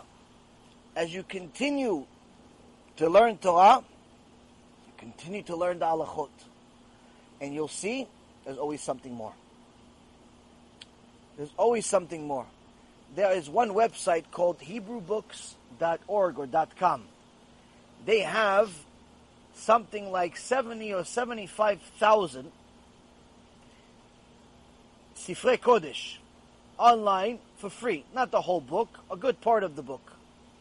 And if you want to get the rest of the book, you have to pay a few shekels. Now, people think, wow, 70,000 books, a lot of books. All of those books that they have available, which, by the way, a few of them, as Rabbi Ephraim Kachlan's books are in there also, is not even 1% of 1% of the books we have available to us today. It's not even 1% of 1% of the Torah that we have available to us. And the Torah that we have available to us is not even 1% of 1% of the Torah itself. We have the essence of Torah, not the whole thing. Meaning that if you start studying now, and you avoid sleep, magically, divinely you don't sleep, not like Yaakov Avinu for 14 years, for 14,000 years. You don't sleep for 14,000 years, and you study 24 hours a day, you're still not going to finish even 1% of the Torah that's available. So, in Shamayim, when someone comes up to Shamayim and they ask him, how come you live such a life? How come you made so many sins with the girls? How come you made so many sins with this and sins with that? Oh, I was bored. I was bored. The Bet Din of Shamayim is going to tell you, you were bored. There are millions and millions of books, you fool, that have endless amount of wisdom. And you have found a way to be bored? How can you be bored with so much information? A person once asked me, saw me walking around reading a book. He says, you always read? I say, no, but I'm reading now. What's the problem? And he was dumbfounded by the fact that he saw me walking and reading at the same time. Why? Because he doesn't understand that the little book that I was holding contains the truth I'm looking for. Now, if you had a book that had the truth you're looking for your entire life, to you, that's Gan Eden. Someone that's not looking in the book, that means they don't realize the truth is in it. That means they're still in Gehenom, but they think it's Gan Eden. They think that walking around and looking at the birds and the trees, that's going to give them joy in life. So the Ben Bagbag says, grow old with it, go gray over it. The Torah is the only thing in life for which it is worth wearing out your own strength. A person should not rely on his memory, but rather he should grow old and worn out from his consistent review. Now, Rabotai Yekarim, most people think that you only get Torah if you have a good memory. You were born smart. There's nothing further from the truth. Most Jews and non-Jews have heard of the Rambam. The Rambam was not born the Rambam. The Rambam was born Moshe, little Moshe. And little Moshe was the youngest of his brothers.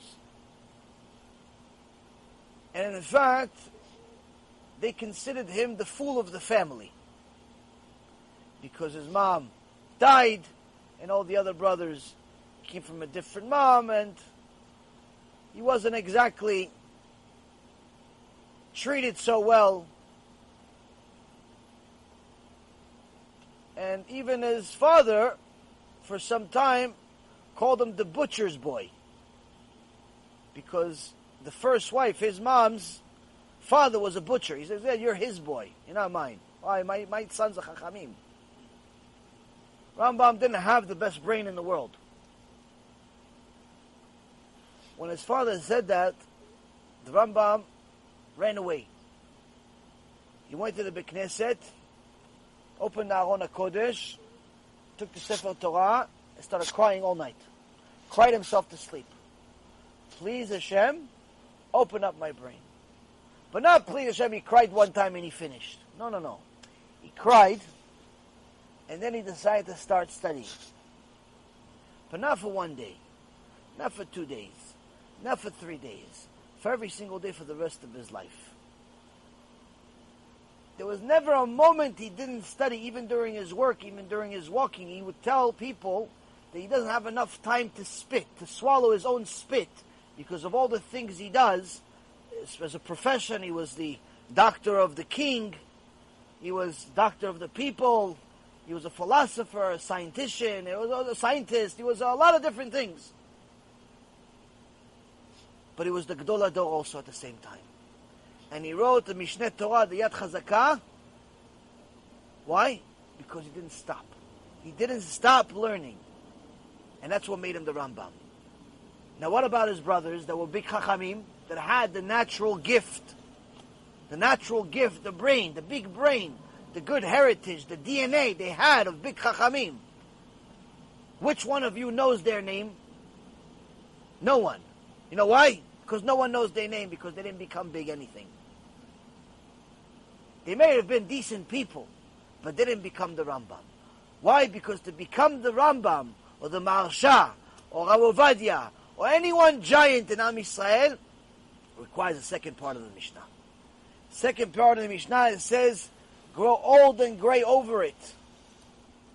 You have to toil in Torah. You have to try really hard. Don't think that because you read it once, therefore you know it. Don't think that just because you tried once or twice, therefore that's enough. You have to toil and toil and toil. But it's telling you something unique here. It's not telling you toil only, because it already told you that. It tells you grow old and gray over it. Symbolizing that the only way to inherit real Torah wisdom is by sacrificing your body. Sacrificing your body, meaning you are going to work hard until you can't move. You're going to work hard until, it's not that you are tired to go to sleep, it's that you can't stay up. The Maharsha, Alav Shalom, also was born with a brain that they say was like a dlat. Dlat is like a pumpkin, as if there was nothing there. Similar story with the Maharsha. He cried to Hashem, but crying was not enough. Crying is a one-time thing. Everyone cries at some point. Sometimes you bump your finger and your toe in the door, you start crying because it hurts. That's not the type of crying we're talking about.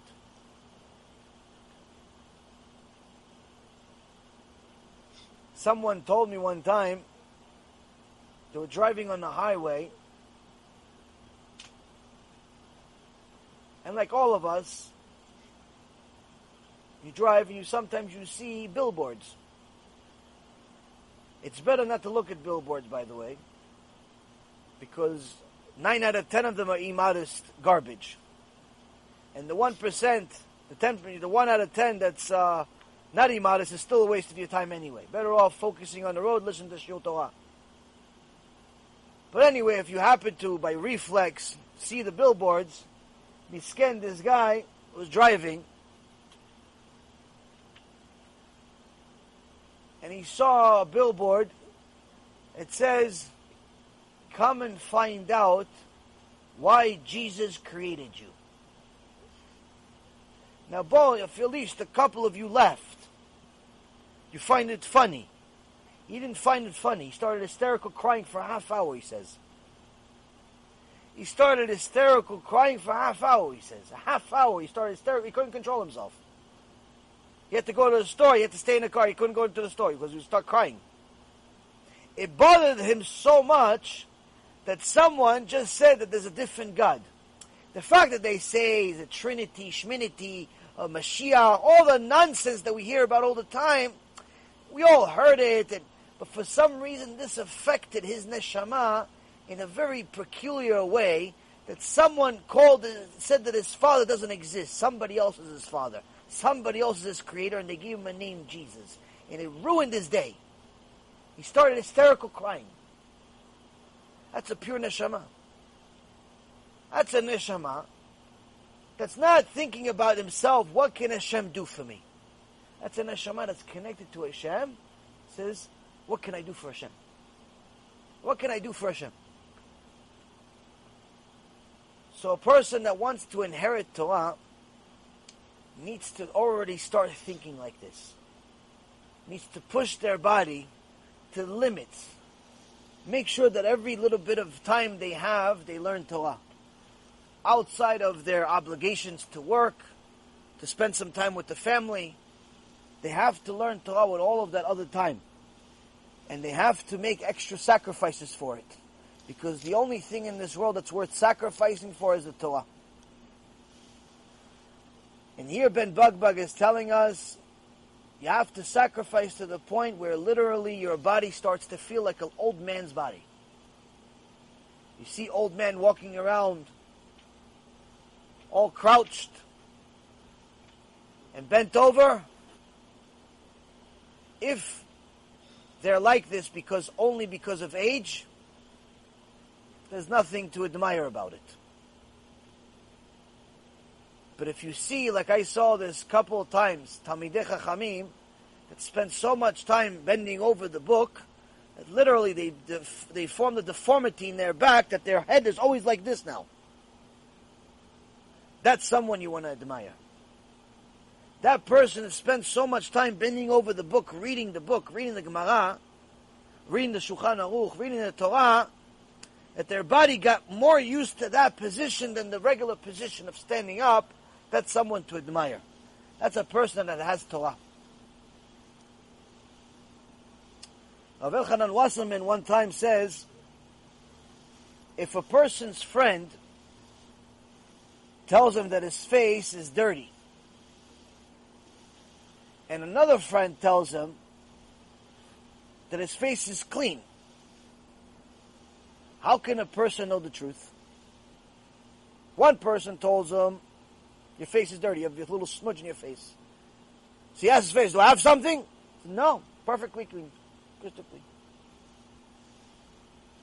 So Rav Wasserman Alav Shalom says, likewise, when a person has doubts in his life, whether they're spiritual doubts or mundane about his life, this is where he needs to use the Torah as the mirror. He has to allow himself to gain a true and realistic perspective of his own situation. He has to arrive at Da'at Torah.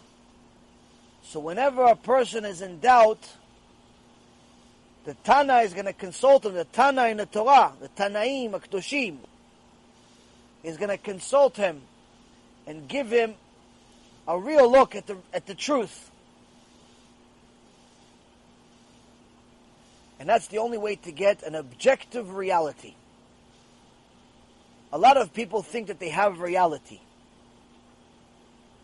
But their reality is their own version of reality. In order for the reality to be real reality, it has to be objective. Meaning, it has to be true under all conditions, not just under your condition, under your circumstance. There's this woman, Abat Israel, who tells me a couple of people came to her house to sell her some product, and they were religious people, and they couldn't help but compliment her on her personality, how happy she was, how excited she was, how energetic she was. And she says, people always tell me that. I'm so energetic and I'm so happy. I'm the happiest person they know. And he says, only you, meaning me, only you make me cry. Everyone else tells me I'm happy. I'm the happiest person I know. But every time I talk to you, make me cry. Not I talk to her personally, but either exchange an email or she watches a shiur. Why? How could it be? She must see hundreds and hundreds of people every year. According to her, every single one of them says, you're such a happy person. When she looks in the mirror, she says, you're such a happy person. Her husband sees her, you're such a happy person. The kids see her, you're such a happy person. Rabbi Reuben sees her, why are you so unhappy? Why are you so crying? Why are you crying? Why are you so unhappy? How could it be? Why is it? Malach HaMavet? Why do I bring the sadness out of people?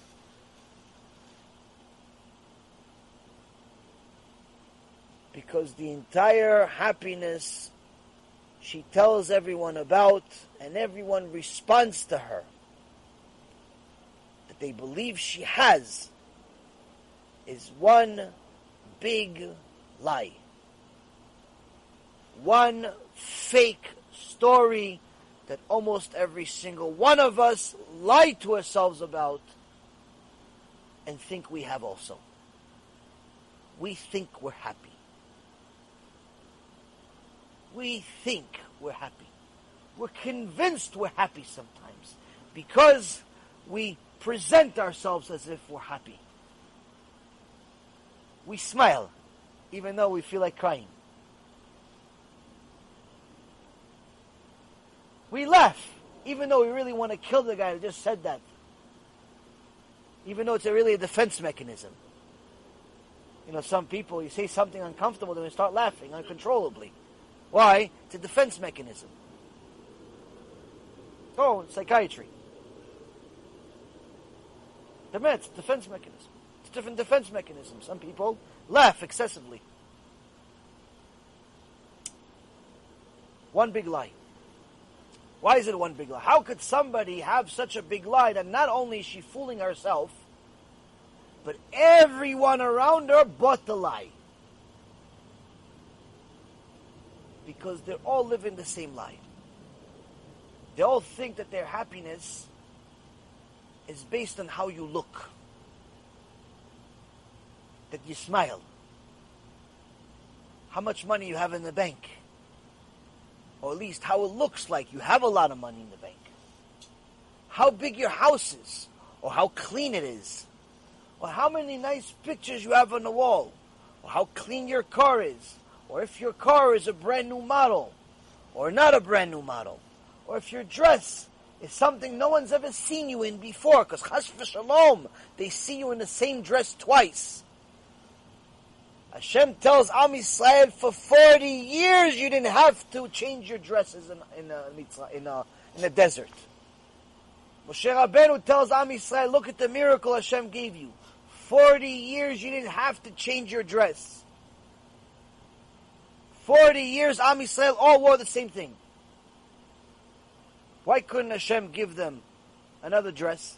Just like gave the man from Shamayim, give him a brand new custom-made dress, custom-made suit, custom this, custom... Why same thing? 40 years they're wearing the same thing. He's trying to teach us that's not what's going to make you happy. Wearing a second dress that's blue and black and green and this and that, that's not going to make you happy. That's just going to give you the illusion. Happiness, Rabotai Karim, is not something that you just happen to have. Happiness is something you can fake. You can fake happiness, but you can't just force yourself into happiness. Happiness is a state of being, meaning you're just simply happy. You don't just get happy from a store. You don't get happy because you read a book. You don't get happy because you got married. You don't get happy because somebody gave you money. You don't get happy because you got married. All of those things give you moments of happiness, moments of joy. But true happiness is a state of being, meaning that no one can take it away from you. Even sadness cannot take away your happiness. Sadness is a different state of being. And you can be sad and happy at the same time. But most people are simply sad and fake the happiness. They're very good at being sad. Very, very good at being sad. Experts. But being happy, they can only fake it. Why? Because they have no idea how to be happy. Now in this Priti Shalom that I brought you, my dear friend in Canada, Rabbi Ifra, puts it together twice a year and gave us the zchut to be part of it, both myself and Rabbi Ephraim, to write articles in it. Many of Chachmei Israel write in it. Throughout the last several years, they've been putting it together. You have the Gdolei Ador write in this newsletter, this magazine. And it happens to be that in this issue, we talked about happiness. Because that's the mitzvah of Sukkot. That's the mitzvah of Sukkot. V'samachta b'chagecha. The problem with if you see the article that I wrote, it combines a bunch of articles that I've written, plus add a little bit in the between, in the beginning, in the end, and in between, to put them all together, to combine it, and explain to us and remind us that the problem with the mitzvah of being happy on Sukkot is that theoretically it sounds great. The problem is that most of us don't even know how to do it during the rest of the year. How do you expect us to do it for a week straight? A person needs to understand that happiness is not just something that just happens. If you are truly happy, man, no one can take it away from you. If you truly had the truth, no one can take it away from you. Someone that has the truth is not afraid of questions, is not afraid of falsehood, is not afraid of a challenging opposite opinion. Someone that has the truth has no problem with whatever you said. Even if he doesn't know the answer, it still does not change his state of being.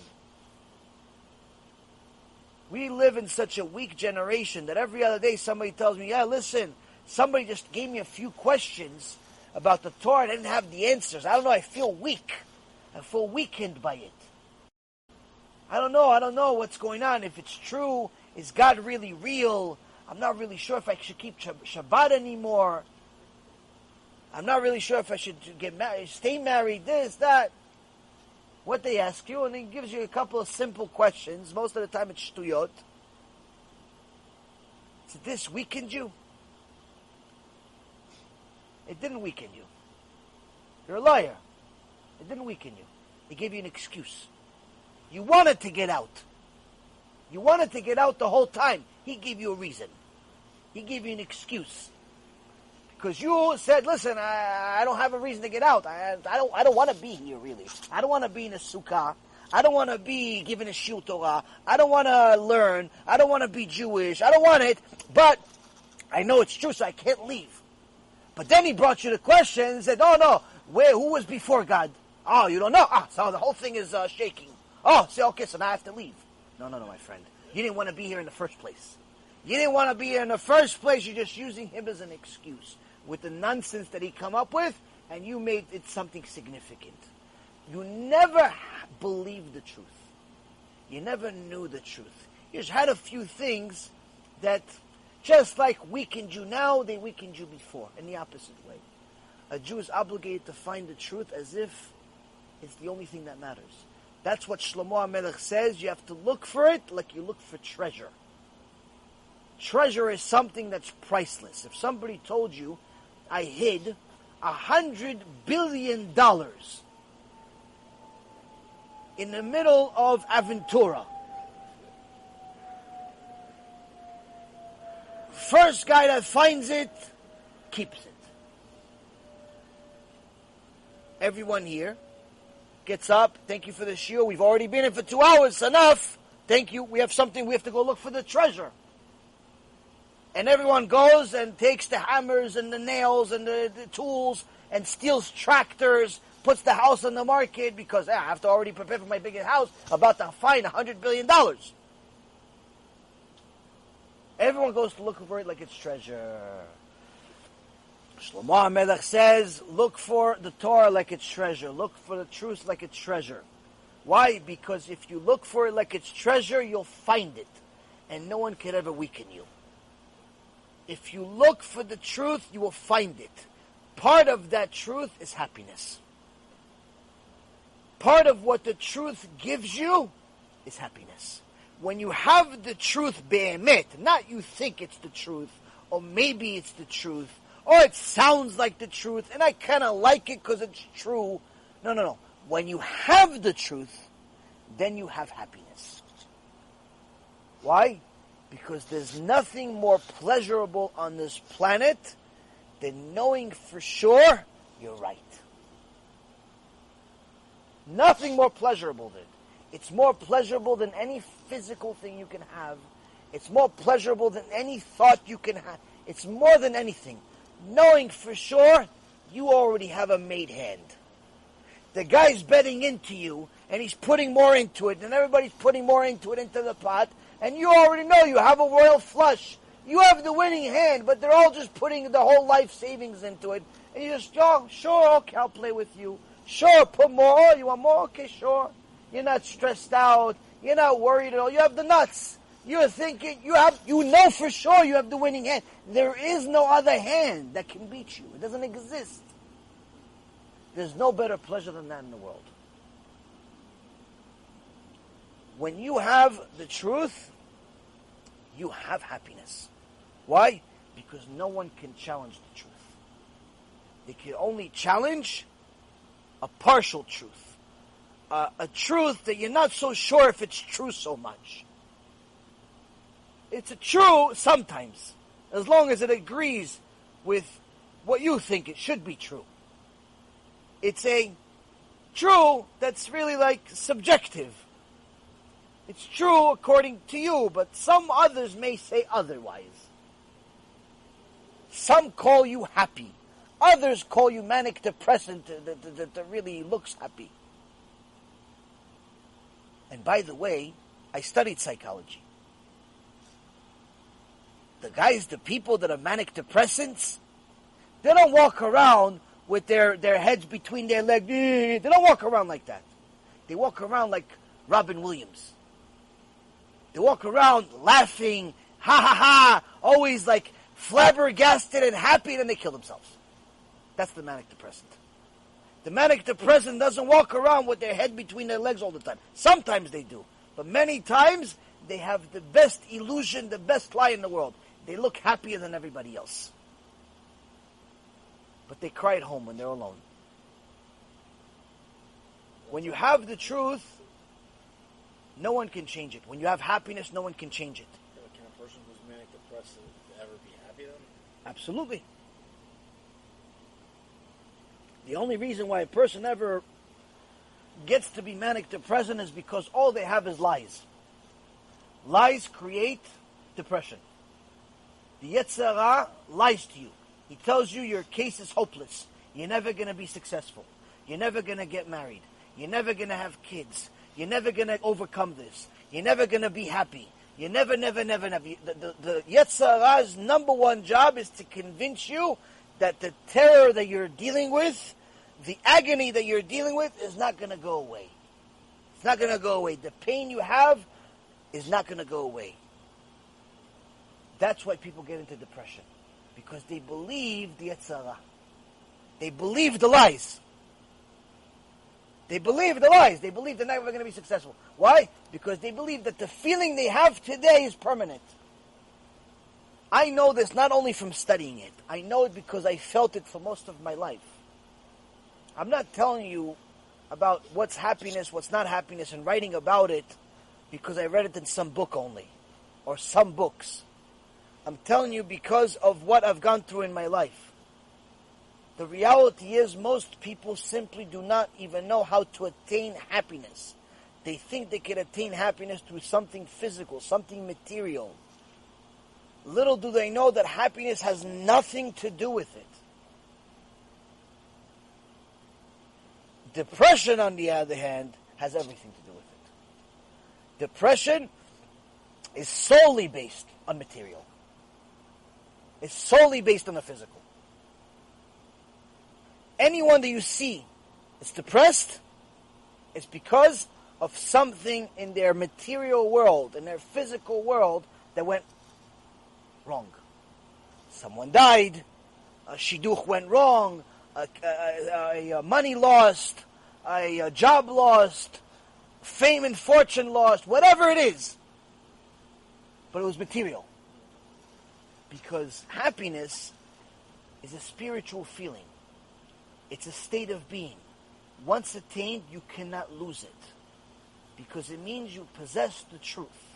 If you possess the truth cannot be undone. Which means that as long as you're not happy, you don't have 100% of the truth. You're close to it.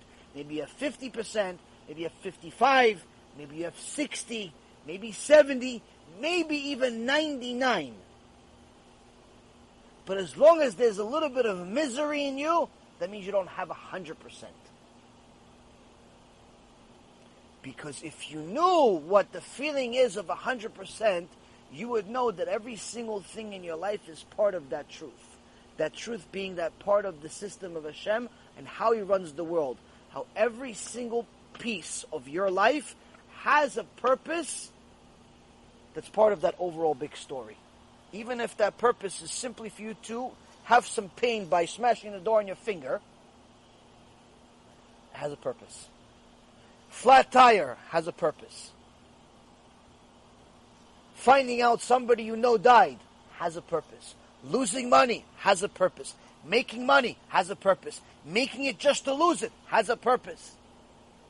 Your wife yelling at you, your husband yelling at you, your kids yelling at you, everyone yelling at you. You get embarrassed. You have pain. You have this, you have that. Everything has a purpose. Once you understand that everything has a purpose, but not just has a purpose for him, has a purpose for you, you're getting closer to the truth. But the reason why people suffer is because they think that a lot of the things in their life are purposeless. Meaning, the guy has pain in his arm, and he doesn't think there's any purpose for the arm, maybe Allah, other than maybe Hashem is punishing him. Maybe. But he's like, why is Hashem punishing me? I kept Shabbat, I kept Tahat Mishpacha, I kept kosher, and he's only counting all the good things he did. He's not counting the fact that all the sins he made. He's counting all the good things he did. So he's counting, look, I did this, I did good, check, check, check, check, check, check. Oh, so Hashem, I don't know, Hashem must have missed something, and He's just giving me a pain, and I don't even know why I have a pain. So this pain must be purposeless. Maybe I'm suffering for other people, even though I don't want to suffer for them, because they made sins. So I'm suffering for them because I'm such a tzaddik. I'm suffering for them now too. So he's thinking, yeah, I don't want to suffer for them. Let them suffer for themselves. I already suffered enough. So this pain I have in my arm, it's purposeless pain. Oh, this bad news that I got, it's purposeless. Oh, this money that I lost, it's purposeless. You start thinking that a lot of the bad things that we have in our life are purposeless. As soon as a person thinks that what they have in their life is purposeless, they now have 100% lie. 100% lie. There is nothing that's purposeless in the world. Kol de'avid rachamana letav avid. Rabbi Akiva says in the Gemara Masechet Brachot, at the end of the Masechet, everything that the merciful one does is always the best. He's not even saying it has a purpose. He's saying it has even more than that. He's saying everything that happens in your life, the pain, the agony, the bad news, the good news, the news in between, everything has a good purpose. Not just a purpose, a good one. But not just a good one, the best one. Why are you suffering? Because you don't believe it. You don't believe Da'at Torah. You're a liar if you say you do. Why? If you did, you'd never suffer a day in your life.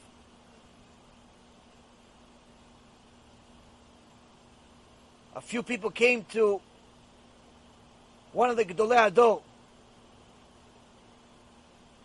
Rabbi Elimelech Milezhensk. He said, Kvod Harav, it says in the Gemara, you're supposed to thank Hashem for the good and the bad. How do we do it? Thanking for the good, we know. It's easy. You just won the lotto. How are you not going to thank Him? You have a beautiful sukkah. How are you not going to thank Him? You have a beautiful family. How are you not going to thank Him? You have beautiful this, beautiful that. How are you not going to thank Him for good things? You sit down at Shulchan Shabbat. You sit down at Shulchan on Sukkot. You see your family. Everyone has eyes, ears, nose. Everyone's breathing. No one has any tubes coming out of their body. No one's screaming from pain. No one is thinking about the mortgage they can't pay. Everybody's eating. Baruch Hashem, there's enough food for everyone, double. How are you not happy? How are you not thanking Hashem? So of course you're going to be happy. It's easy. If you're not happy, you're kfui tova. We have a different shiur for you. But the reality is, how do you thank Hashem for the bad stuff? You lost money, argument, all the food tastes like poison. The wife yelled at you because she says you're picky. The husband yelled at you because he said you don't know how to cook. The rain started coming on your sukkah. It was too hot. It was too cold. It was too this. The bugs came. The people didn't come. Just bugs came. No people. Just bugs. Shem Yerachem, what happened? How do you thank Hashem for this? How do you thank Hashem for this? Rabbi Elimelech Milezhinsk says, Chidush. What's Chidush? Go to my brother. No. Go to my brother. He knows. He's an expert on happiness. Expert. Who? Rabbi Zusha. Where does he live? He gives them the address. They go to. They get to a different city. Napoli. They get to Napoli. They say, we're looking for Rabbi Zusha. Oh, Rabbi Zusha. You see that road over there? Go to the end of the road. You see, we're almost at, it's like almost the end. And on the left, there's absolutely nothing. On the right, there's almost nothing. There's just a little shack. Yeah, goes knock on the door. Okay, maybe they're sending us to a place somebody that actually knows how to get to the Gdol Ador, how to get to his house. They go to the end of the road. Left, nothing. Right, there's a little shack, broken, almost no roof. Holes in the roof, holes in the walls, holes in everything. It looks like a chicken farm. Doesn't look like a house for people. Rabotai, they come to the door, they're scared. Maybe if they knock on the door that's half broken and holes in the walls and holes in the ceiling, holes in everything, they think that the whole thing is going to collapse. But they hear happiness and song inside. They look inside, they see little kids with ripped clothes, holes in their clothes, jumping around in happiness. And then the Abba is happy with the book, and he's learning, and he's happy. Mitzvah gdola, to be besimcha. They don't know what to do with themselves. Maybe this is a crazy house, a barbanel, crazy house they have. What's going on here? Everybody's happy, they don't have any, half the outfit the chickens ate.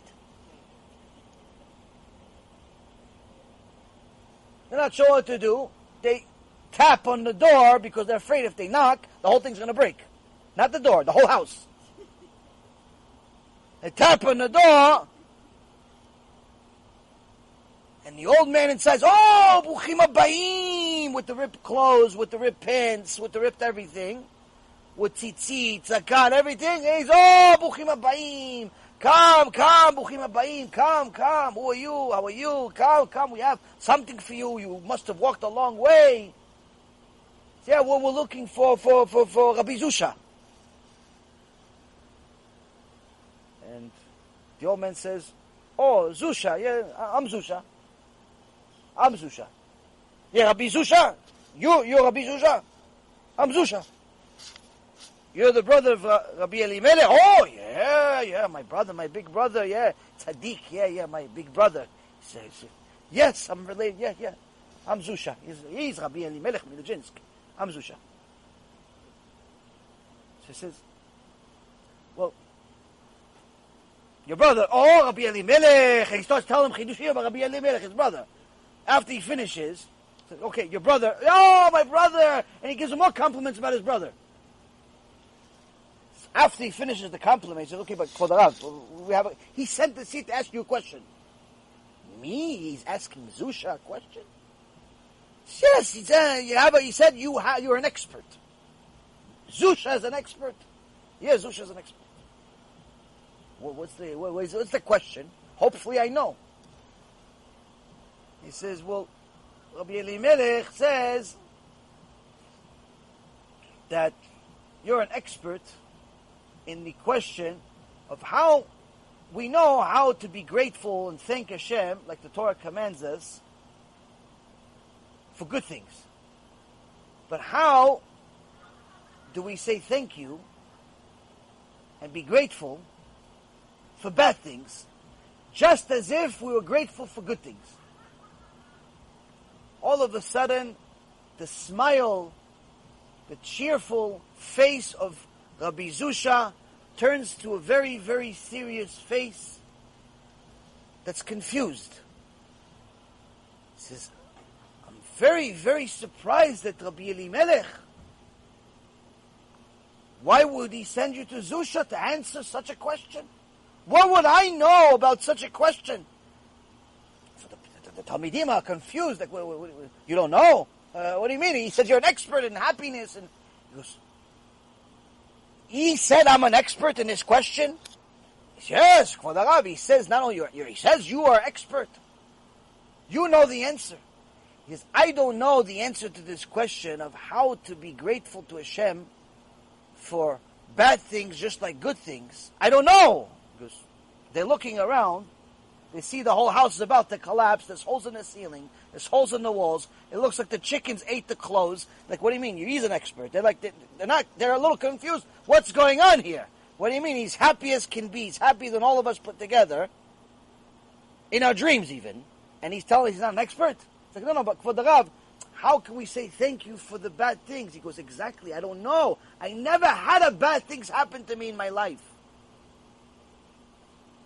How would I know to thank Hashem for bad things? I never had a single bad thing happen to me in my life. Now let me ask you a question, Rabotai. Do you think Rabbi Zusha is blind? You can't be blind and Talmid Chacham at the same time. You have to learn Torah. You can't be crazy and Talmid Chacham, Gdol Ador, at the same time. You think he didn't see the holes in the wall and the ceiling, and his kids are walking around with ripped clothes, and his wife is wearing the same dress for 40 years like Am Yisrael in the desert, only this one is actually getting old, whereas Am Yisrael is, the dress never got old? You think he doesn't see the poor financial shape that he's in? Of course he sees it. So what does he mean when he says, I never had a bad thing happen in my life? What does he mean? He means, Rabotai, that he has arrived at the truth. He knows the truth of everything, the truth of the purpose of the world, and the truth of his own purpose in the world. And he knows that everything that's happening to him and to everyone else is by the same conductor, is being done by the same leader, by the same God, by the same king, by the same creator, by the same hand. And that hand only does the best. Even if it means walking around with pants that have holes in them. Even if it means living in a difficult situation where all you see is darkness. It's the best for you. He saw it, he lived it, he understood it, and he believed it. And once you believe it, happiness is a state of being. It cannot be taken away from you. He sees the holes, but he sees them as good things. Not just as good things, as the best. This hole, the best. Why is this hole the best? Why is the heat in the sukkah the best? Why is the dress having this? Why is all this stuff the best? Because Hashem did it. He wouldn't do it if it wasn't the best. The reason why we suffer is because we don't believe it. The reason why we suffer is because we think we know better about the best. We think we know better than the Creator about the best. We have a better system than Him. Let me teach you a few things, God. Let me give you a hand with this, God. If you give me some more money, I'll do more mitzvot. Let me help you out. You need to give me more money so I can do more mitzvot. You need to give me better this and better that so I can do more for you. Let me give you a hand. But that's not what Hashem is telling you. He's telling you, I want you like you are. And I want you to be the best under these conditions. No money, be the best with no money. No wife, be the best with no wife. No husband, be the best with no husband. Sickness, be the best with sickness. Say, Baruch Hashem, I have pain. Why? Because I'm asking for something else from you.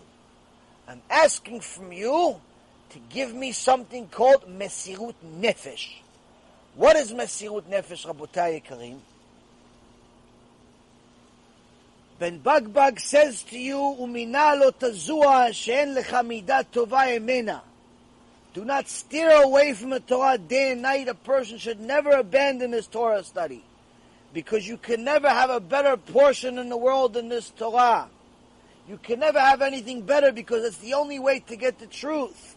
But now Ben Hey says something extraordinary that Alvai we understand what he says. Alvai. Ben Hey says, Lefum Tzara Agra. The reward is in proportion to the exertion. Rabotai Yekarim. The Mishnah completes with a lesson for life. When Hashem is giving you difficulty, He's giving you a gift. What gift is this? He's giving you a gift called an opportunity to have mesirut nefesh, sacrifice. If you have sacrifice, you can inherit olam haba. No sacrifice, no olam haba. The Gemara says in Masechet Shabbat and also Masechet Brachot and several other places, anyone that wants even a chance to inherit Torah, meaning to inherit the truth, must be willing to sacrifice their life, mamash. In our tefillah, the different parts of the tefillah, if you read the small print, it says right before this tefillah, a person must think, have the kavanah, he has to have the kavanah, that he's ready to sacrifice his life for Hashem. What does it mean, sacrifice his life for Hashem? In the old days, it actually meant mamash. The Christian comes, tells you, go and pray to J.C. Penney, or I'll kill you. You say, please kill me. Not just kill me, please. Thank you. I'll die before I pray to you, J.C. Penney. I'll die before I violate the Torah for you. I'll die for it. I'll die for the Torah. That's the old days. Today you don't have so much of this. Today you have it easy. Today the tefillah tells you when you read this tefillah, you have to be prepared to sacrifice your life for Hashem mamash. What does it mean to sacrifice your life? No one's coming to your house saying, I'm going to kill you if you don't become a Christian. I'm going to kill you if you don't start praying to cows and rats and Buddhas. No one says that to you. So what does it mean? The Torah is telling you, you have to be willing to die for the mitzvot. You have to be willing to die for mesirut nefesh.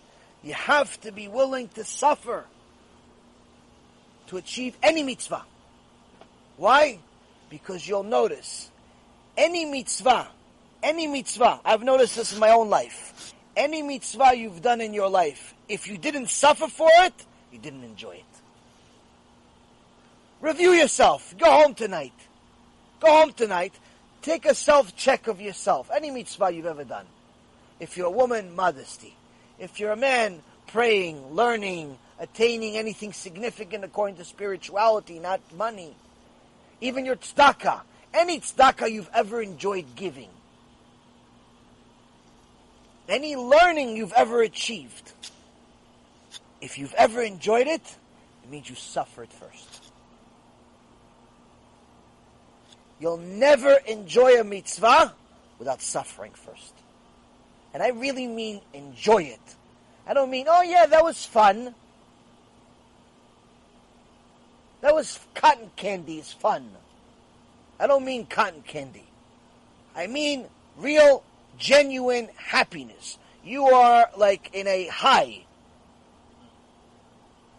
You're on a spiritual high. You were just sitting there and you felt like you're on top of the world because you just did something significant.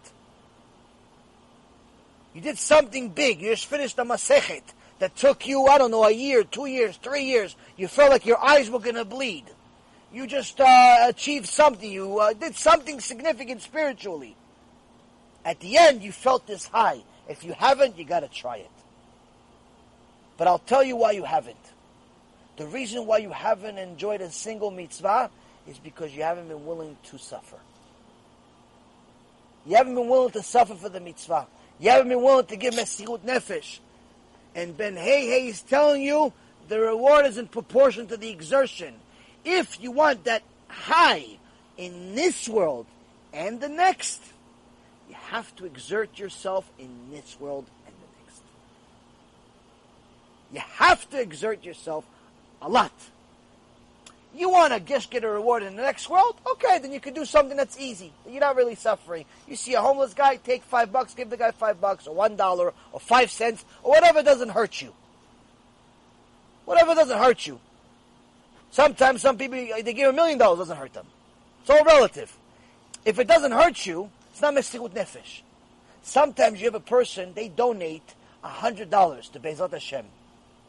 And I know that person, that mitzvah for them, Mesirut Nefesh. Either because they're really stingy naturally, it's very hard for them to give. So to give $100, it's like they gave $1 million. They're suffering for a week over the $100 until the next paycheck comes. For $20,000, they're suffering for the $100 because they're so cheap. Or otherwise, they don't have the money. They don't have the money, they're just struggling. They make $200 a week, they saved over 6 months to get $100. That $100 for them is like Akedat Yitzchak. That's a person, that $100 is worth a lot more than somebody else that gave $5,000, $10,000, $20,000. Why? Because sometimes the guy that gave $5,000, $10,000, $20,000, it's easy for him. He makes $50,000 a month. He makes $50,000 a month, so he wrote a check for $5,000. Okay, it's $5,000. It's a lot of money, but he has a few million in the bank, and his portfolio went up $300,000, $400,000 this week because the stock market went up. So he gave him $5,000. He makes himself feel like a tzaddik for a second. But in reality, the guy that gave the $100, once he gets over that suffering, and he allows himself to see the significance in it, he'll enjoy the mitzvah. He'll enjoy it in this world. He'll enjoy the feeling. He'll enjoy the happiness that comes from that world. Because he has Mesirut Nefesh. Every mitzvah you have, if it doesn't come with Mesirut Nefesh, I'm telling you already now, you're never going to get real joy out of it. Maybe a little bit of joy. Maybe like temporary joy. Maybe 5 minutes, 10 minutes, 20 minutes. That's all you're going to get. But what I'm talking about, the mitzvah that has Mesirut Nefesh, that's the mitzvah that's going to give you joy permanently. A woman that has difficulty being modest, but is doing it purely because Hashem said so, and now is living a modest life even though it's difficult for her, because she sees that all of her friends are still dressing like prostitutes. But she wants to be Bat Hashem. She wants to be the daughter of Hashem. And she does it for Hashem, not because the community wants her to be that way. Because Hashem wants her to be that way. Eventually she'll enjoy that mitzvah. Eventually she'll enjoy that mitzvah. But a person that just does it because the community says so, or the rabbi says so, or the husband says so, she's never really doing it for the real reason. She'll never enjoy the mitzvah. She's just having the suffering. So, Ben Hey is telling us something extraordinary. You ever want to arrive at true happiness, you have to have Mesirut Nefesh. Because your entire reward in this world and the next depends on it. Everything depends on it. And that's the problem with people that look for the easy way out. A lot of people look for the easy mitzvah, the ones you could just pick off. Instead of climbing the tree to get the beautiful, delicious apple, the beautiful, delicious fruit, they want to get the one that fell off the tree that has a worm in it. Why? Half the apple's still good. Let me have that one. Okay, I'm not going to eat the half that has the worm. It's not kasher. But the other half, the worm is not there yet. Let me have that one. They're looking for the easy mitzvah. Let me go to the shiur that's right next to my house. Not the one that requires me to travel an hour and a half. No, an hour and a half, I'll watch it on YouTube. I'll watch it tomorrow. I'll watch it because I'm sure I'm going to live tomorrow. I'm sure I don't need to see this Torah today. I can just see it tomorrow just as well. And you start arguing with yourself. Yeah, it's even better on YouTube because then I can stop it and I can go to the bathroom. And then, of course, you can't learn Torah if you don't go to the bathroom. And you give yourself all the reasons of why you shouldn't go to the shiur. It's much easier to watch it at home, at the comfortable of your bed, and with your all the excuses of why you shouldn't go to the shiur. All the excuses that the Yetzirah tells you, don't be a Moser Nefesh. Don't sacrifice nothing. only get the easy mitzvah. They love, just get it from the local store where it's the cheapest. Why? If it's cheap and it's expensive, it's the same thing. It came from a tree. It's not your fault that this tree is good, that tree is bad. It's not your fault. You did your effort. You did your effort. Like Hashem needs your mitzvah. Like you're doing Hashem a favor. People think they're doing Hashem a favor with their mitzvot. They keep looking for the easy way out. They look for the easy job. What should I do today? I remember I used to have some employees in my company, and they only look for the easy job. They come, and you always see them in the file room. The guy's a salesman, but you see him in the file room. What are you doing in the file room? Oh, I'm putting everything together to be organized. Yeah, but you organized it yesterday, the drawers. Yeah, but, if somebody else touched it, it's not organized. Yeah, well, okay, what are you organizing? No, the client files. I'm organizing them by alphabetical order. Okay, the next day, so what are you doing now? No, I'm organizing it by alphabetical order with the state. Each state should have its own alphabetical order. Okay. What now, the next day? Oh, I'm organizing alphabetical order by state, but also by religion, by state, by this, by city, by net worth. Different shtuyot. They keep wasting their life. Why? It's the easy mitzvah. Why? Because the real job is go out there and make some sales and get a bunch of people to hang up in your face. We're not interested. We don't want you to call. Stop calling me. Stop hounding me. No. Go deal with those people and convince them to say yes. Oh, that's hard though. It's easy to play with the files. Yeah, but the files don't pay the bills, you moron. If you keep playing with the files, we're going to have to shut down the lights because we can't pay for the files. We can't pay for the electric that has the electric that you can see the files. We need sales. But it's easy to play with the files. Okay, then you should be a secretary, not a salesman. If you want to be a Jew, you have to look for Mesirut Nefesh. You have to look for Mesirut Nefesh. If you want easy mitzvot, you should have been a goy. You should have been a cow. You should have been a rat. Or maybe an ant. Thank you. Maybe you should have been an ant. You'll have only one mitzvah. Work until you die. 6 months later. That's your only mitzvah. A person that wants to be a kosher Jew has to get used to working hard. If you're looking for easy jobs, you're looking for a different religion. You're looking for a different Torah. A Torah was built on sacrifice. Am Yisrael sacrificed from day one. From day one, Avraham Avinu sacrificed his entire life. Before he even knew for sure that Hashem is going to reward him or even recognize him, he was willing to die for Hashem by jumping into the fire. Before he knew for sure whether Hashem would recognize him or even reward him, Moshe Rabbeinu knew that he's not allowed to touch the queen of Cush, even though he was married to her for 40 years. The Midrash says that after he ran away from Egypt, he was the king of Cush for 40 years. And they made him the king, and they actually married him to the former king's wife. And Moshe Rabbeinu did not touch her for 40 years. What Yosef HaTzadik was called a tzaddik for something that he did for a short period of time, Moshe Rabbeinu did for 40 years. Before he even knew whether Hashem is going to reward him or even recognize him. And she was one of the most beautiful women in the world, the Midrash says. He didn't touch her. Why? She's not part of Am Yisrael. She's not part of Am Yisrael. I cannot touch her. Cannot touch her. You put in your life, if the people find out from Cush, they find out you're not trying to bring children to the world, there's no continuation to your kingdom, they're going to kill you. Let them kill me. Better they kill me than he kills me. Moshe Rabbeinu didn't become Moshe Rabbeinu just because Hashem said, oh, he's such a nice guy. He looks humble, let's pick him.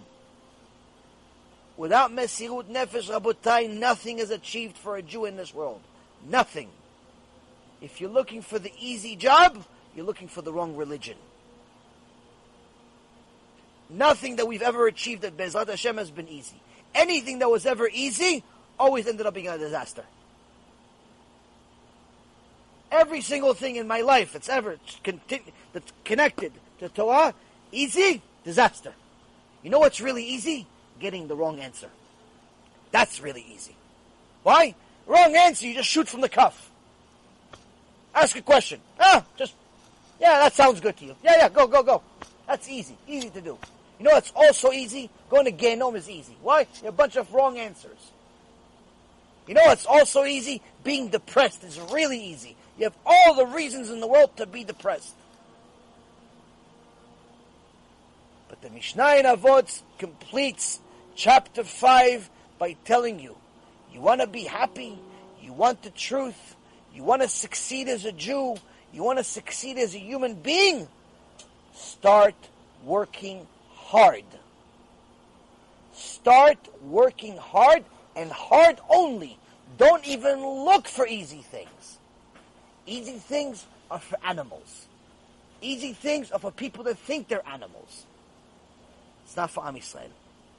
You want to be part of Am Yisrael? You want to be a Ben Torah? You want to be successful in your life? Hard work is required. You want easy? You'll have the same eternity as the cow. Same thing. She has an easy life. All she has to do all day? No. Once in a while. Once she does moo every few hours, she's a good cow. If she doesn't do a moo, says, maybe she's getting sick, let's kill her first. Let's kill her before they realize it. Before they call it taref, let's kill her. She hasn't done moo in 6 hours. She hasn't mooed in 6 hours for the Rav. Okay, kill her. No, right now it's kasher. If it's 12 hours, not kasher. Right now it's 25,000 a cow. Right? If she doesn't move for 12 hours, it goes down to 3,000. We sell to the Arabs. The point is, Rabotai, you have to get used to hard work. No hard work, no success. You're looking for easy, you're looking to coast, you're looking to sleep 8 hours a day, you're looking to learn whenever it's convenient, you're looking to only learn when it's air-conditioned and nice, you're looking to learn when it's convenient for you, when everyone's happy about it and you understand and you're not tired and all that stuff, you're looking for the wrong religion. You're looking for the wrong Torah. You want to succeed in life? Not only get used to working hard, only work hard. And you'll see it in your mitzvot, and you'll see it in your Torah. The only times you'll ever enjoy a mitzvah is if you worked hard for it. Only time.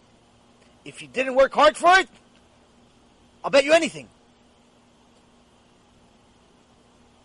you're never going to enjoy it. Any joy you'll have will be so minute, you'll forget about it very easily. You'll forget about it very easily. And that's the difference with Mesirut Nefesh. That's why Rabbi Again Alav Shalom, you read his book, Netivei Or, one of the many books that they put together on all of his lectures, that was translated to English. Mamash, a must read for anyone. Even though it's constantly new topics. Anyone that has heard his shurim that speaks Hebrew knows this. Anyone that read the book knows this. It's a constant theme, even though he talks about Yirat Shamayim and Gan Eden and Gehenom and all types of Mussar and so on and so forth. It's a constant message that appeared throughout all of his lectures. Mesirut Nefesh. Why? Without Mesirut Nefesh, there's no Torah, there's no mitzvot, there's no Olam Haba, there's nothing. Without Mesirut Nefesh, there's no Am Yisrael. There's no Am Yisrael. That's why I tell anyone that tells me, oh yeah, it's so hard to convert, I don't feel bad for them. There's not a single convert that I feel bad for that it's hard for them to convert. Why? Welcome to the club. It's part of the fee. We have been suffering for 3,300 years plus. You think you're just going to walk here and schlep yourself in here with your family just because you passed some test? What does this look like? Christianity? What does it look like? Med school? Or you want to be a lawyer or an accountant? You want to be a Jew? Get used to suffering. We're the best at it. We're the best at it, Rabotai. But only because we know that suffering has a purpose. Once you understand that the suffering has a purpose, you are that much closer to attaining true happiness. Not the fake happiness that people say they have. True happiness is a state of being. You wake up happy. You go to sleep happy. You have problems, you're happy. You don't have problems, you're happy. You're always happy. Why? You have the truth. Once you have the truth, you won't do anything for it. You won't do anything for it. Even if you don't feel like it, you still want to do it. Why? Because you're doing it for the truth. It's to maintain the truth. This, Rabotai, is the end of this Mishnah, this particular... There's a lot more to talk about this, obviously, but this particular section of the Pirkei Avot, chapter 5, ends with this. The reward is in proportion to the exertion. You want a beautiful Olam Haba? Make sure that your mitzvot are just as beautiful. If your mitzvot are mitzvot that you bought from a closeout sale, they're halfway, they're refurbished, they're like you did Hashem a favor, your Olam Haba is going to look like also refurbished, ugly, rotten flowers, smelly a little bit. Your Olam Haba is going to look like just like your mitzvot. Your Olam Hazeh also is going to look like that. People that succeed are people that work hard. Any questions? Okay, so you said that during the 15 days of darkness, some Jews are going to die. Many. Many Jews. Why does the Lubavitcher Rebbe say that every Jew will make it this time? And it's not going to be like in the Exodus Where does he say that? Four-fifths of the people were killed. Where does he say that? I heard a rabbi say it. Oh, you heard a rabbi. Oh, so you don't see where he said it. That's because he never said it. A lot of people hear things. It's very easy to get, like I said before, it's very easy to make a mistake. It's very easy. To say that such and such said it, it's very easy. I could quote you 5,000 names and say a bunch of things they didn't say, but I could tell you they said and you'll believe me. Does that make it true? No. So, a smart person that's looking for the truth has to verify. Especially when that new bit of information contradicts all other existing information. The fact that many Jews will die at the end of times is not a rabbinical thing. It's a prophecy in the Torah.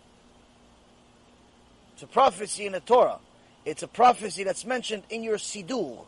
In your Sidur it says it, Uba leTzion Goel, Leshaveh Pesha beYaakov. The Goel, the Mashiach, is coming to what?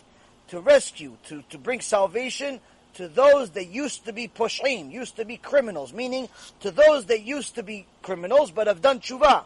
Meaning that whoever hasn't done tshuva, he's not coming to save them. If he's not coming to save them, what is he going to do with them? Leave them there to watch? No, he's going to kill them. So, in Sukkot, first day of Sukkot, what do we read? We read Zechariah chapter 14. What does Zechariah chapter 14 say? In Sukkot, you just read it. What does Zechariah chapter 14 says? It gives you exact details of the end of the world. People try to save each other, and their hands melt. People try to look at each other, and their eyes pour out like liquid. He's defining in Zechariah 4,000 years ago, he's giving you the exact description of a nuclear and biological war. So, obviously, the Zohar Kadosh also says that during these 15 days of darkness, all of the people that did not do tshuva will be destroyed during those 15 days of darkness. So no rabbi can contradict what the Torah says and what the sages said in a previous generation. Anyone that says otherwise is simply a kofel. Or, option B, is you misunderstood him, which happens a lot. So I'll give you an example, something that's easy to misunderstand. A lot of times in the Torah, you'll see times where it says that if you did this mitzvah, it's like you completed the entire Torah. So a fool that's looking for excuses and looking for an easy life says, no, I don't complete the entire Torah. All I do is I complete this one mitzvah. It's like I did the whole Torah. So I learn Torah every day, So therefore, it's Torah keneged kulam. I learned Torah, so I don't have to do any of the mitzvot. I don't have to keep Shabbat. I don't have to keep Ta'at Mishpacha. I don't have to keep kosher. Why? Because I learned Torah, so I don't have to do anything else. Because someone says that if you learn Torah, it's like everything else. Or it says if you keep Shabbat keneged kulam. It's like you fulfill the entire Torah. Okay, so I'm just going to keep Shabbat, but I'm still going to eat taref, still hang out with the goyim, still be a goy, still do this, do that. Or they even says it on Sukkot. Pay attention. Say on Sukkot, the mitzvah of lulav. Mitzvah of lulav says, Chachamim say, if someone that fulfills the mitzvah of lulav, it's like he fulfilled the entire Torah. How could a little stick you got from a tree be fulfilling the entire Torah? How is it even connected? What is the lulav connected to Shabbat? How is the lulav connected to Ta'at Mishpacha? How is the lulav connected to being honest in your business, giving tzedakah? How is it connected, Bechlal? Giving ma'aser. Lulav is connected to being ma'aser. So, b'siyad d'ishmaya, we learn this, had this chidush on Sukkot. First and foremost, anytime it says in the Torah that this mitzvah is like the entire Torah, it's symbolic. It's symbolic of something, a bigger meaning. It's not like you mamash fulfilled every mitzvah in the Torah. It's symbolic of a deeper meaning. It also is telling you that mitzvah takes preference over other mitzvot if you had to choose. For example, if you had to choose whether to go learn Torah or to go attend your friend's wedding, you go learn Torah. Why? Because other people can attend his wedding, but learn Torah only you can. Unless there's nobody else that can make him happy in his wedding, then you go do that. But the point being is that anytime you see it in the Torah, it's symbolic of a deeper meaning. So what's the symbolism when it says that shaking the lulav, the palm tree, is like fulfilling the entire Torah? B'siyad d'ishmaya, we saw this. You ever look at a lulav? I don't mean just look at the outside. I mean, mamash, look at it. Open it up and look at it. Look at the beauty of the creation. You see that the lulav, little palm tree, it's very, very symmetrical. And every piece is slightly smaller than the next. And the next one is slightly, it never goes up and down. It's all symmetrically continuing to decrease or increase depending on which perspective you're looking at it. And inside it, you see every lulav is the same thing. You see inside it there's a little bit of green spilling over from the sides, but then inside it's light. It's always light. Very pretty, light color. And it always has the same ending where it's always pointing. You're never going to see a squared off lulav. You're never going to see a palm tree where at the end it's a rectangle. It's circle. No, it's always pointy. It always has the same little looking points. Everything has a little minor details that you can see with the naked eye. But tachlis, between us, it has absolutely no purpose in the world other than the mitzvah of Sukkot. You don't eat the lulav. You don't build anything with the lulav. You don't do anything with it. There's nothing you can do with it other than fulfill the mitzvah of the lulav. On this it is written, Hashem looked at the Torah and created the world. Not created the world and then created the Torah. He looked into the Torah, saw all of the mitzvot inside the Torah, said, oh, we have mitzvah lulav, so I'll create a lulav. We have mitzvah tarat mishpacha, oh, so I'll create, the woman has to have a time of the month. Oh, we have mitzvah kasher, I have to make kosher animals, non-kosher animals, and so on and so forth. Hashem looked at the Torah and created the world. The lulav has literally no purpose in the world other than the mitzvah of lulav. The whole palm tree, the fruit obviously comes from the palm tree. But that's the fruit. What's the lulav for? Hashem could have just made the palm tree with just a fruit. He didn't need to make the lulav from it. The secret is, Rabotai, that the lulav is trying to tell us is to understand this, to really shake the lulav and have kavanah, to have kavanah, you have to understand that there are certain things in the world that are beyond your understanding. Beyond your understanding. You're not going to understand everything in the world because you're still human. You're not going to understand the bigger purpose of other things, what I just told you about the lulav. Why did Hashem make this mitzvah this way? Why didn't He make it a different way? Meaning that in order for you to fulfill this mitzvah completely, you have to be tamim tiyem Hashem.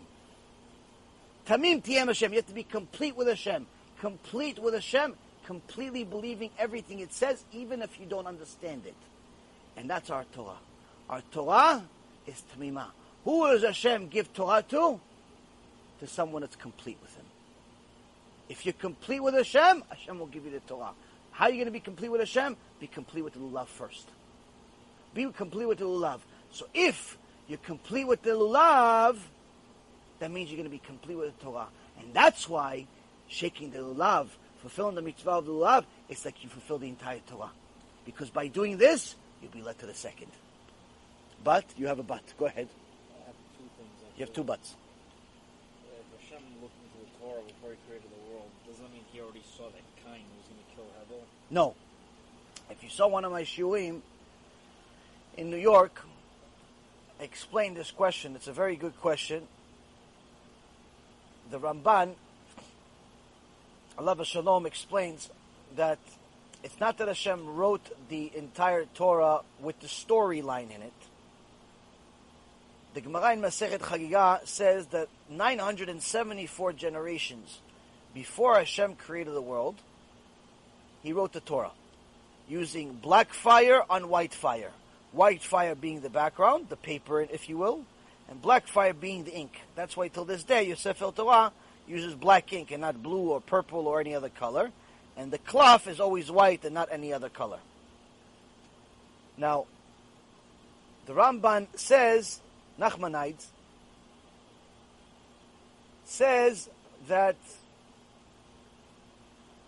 did he write the story? No. So what did he do? He wrote all of the letters that are going to be used in the Torah, 304,805 letters, from Bereshit, the first letter of the Torah is Bet, all the way to the last letter of the Torah, I believe it's Lamed, and he combined all of them, as if it's all one word. You ever see the screen of, let's say, someone that's trying to show you Torah codes?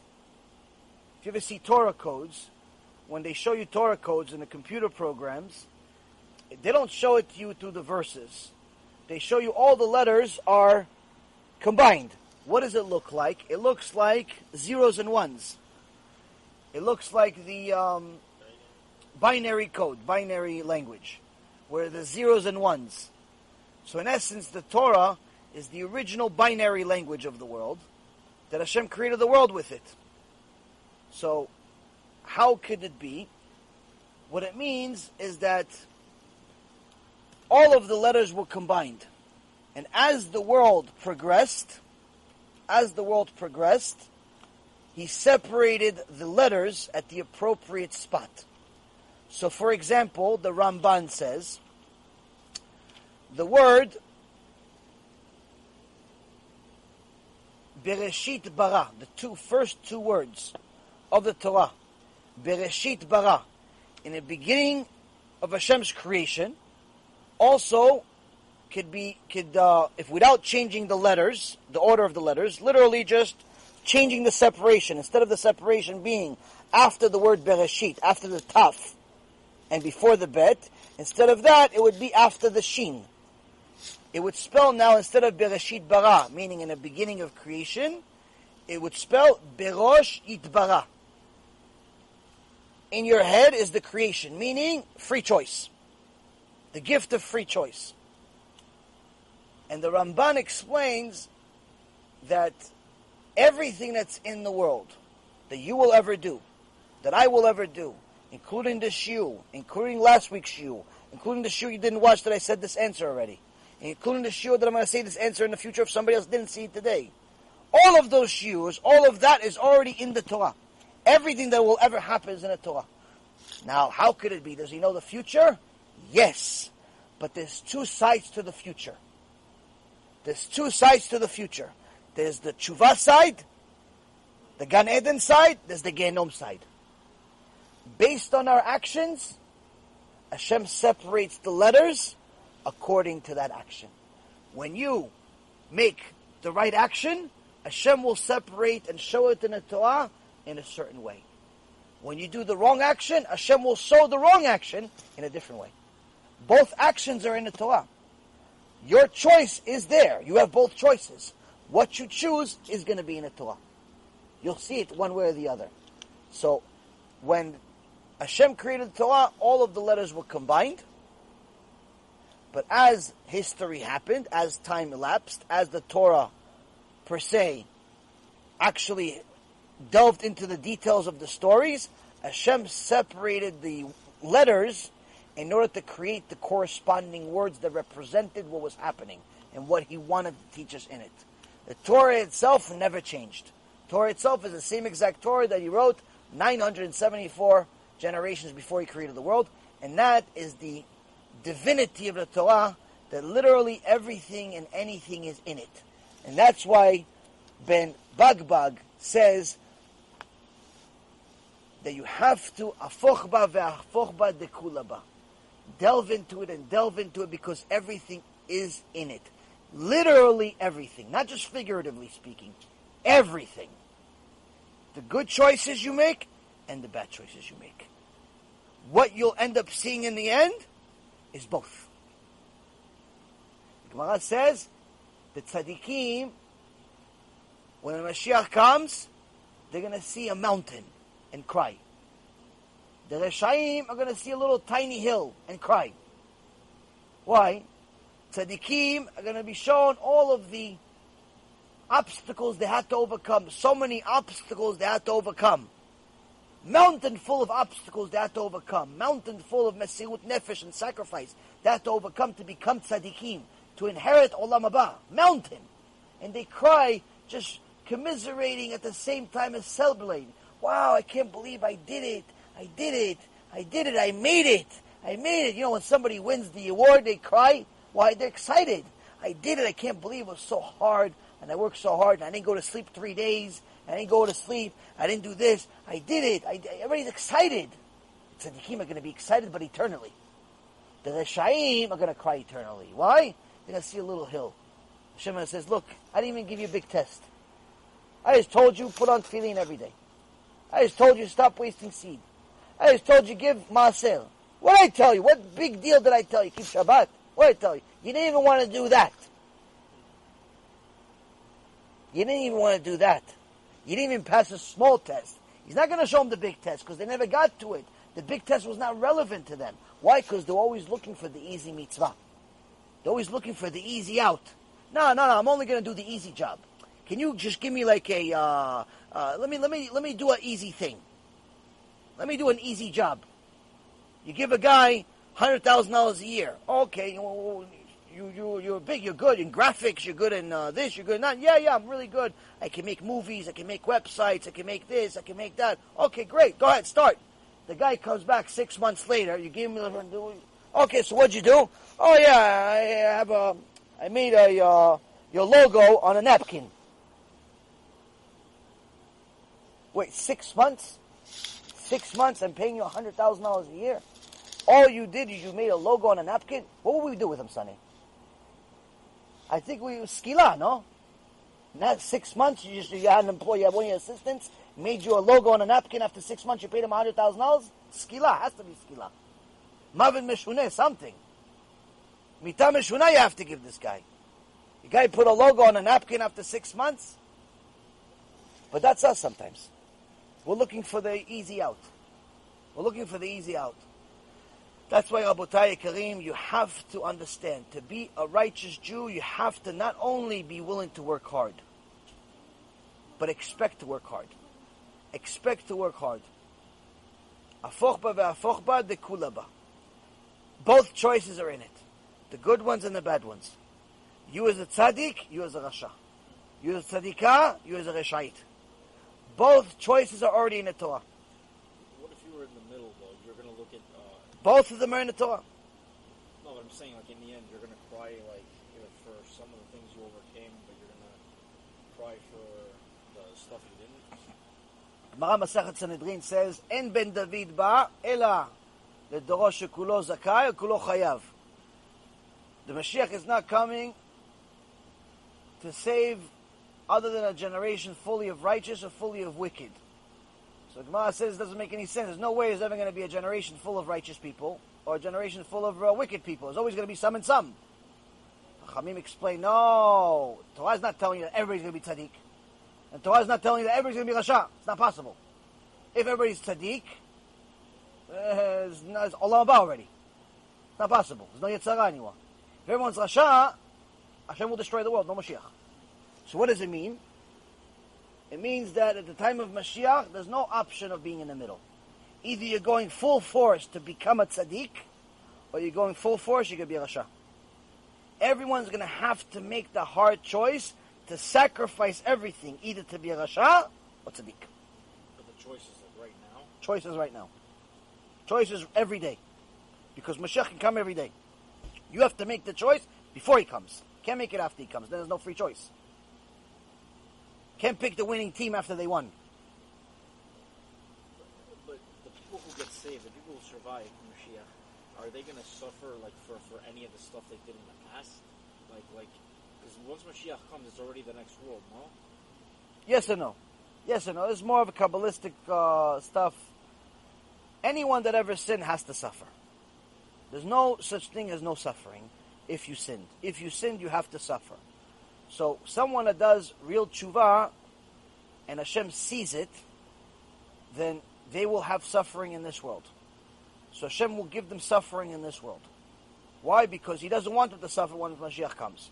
So He'll give them flat tires and lost money and broken shidduch and a few diseases here and there and maybe a few headaches and a few this ache and that ache. Why? Because He loves them.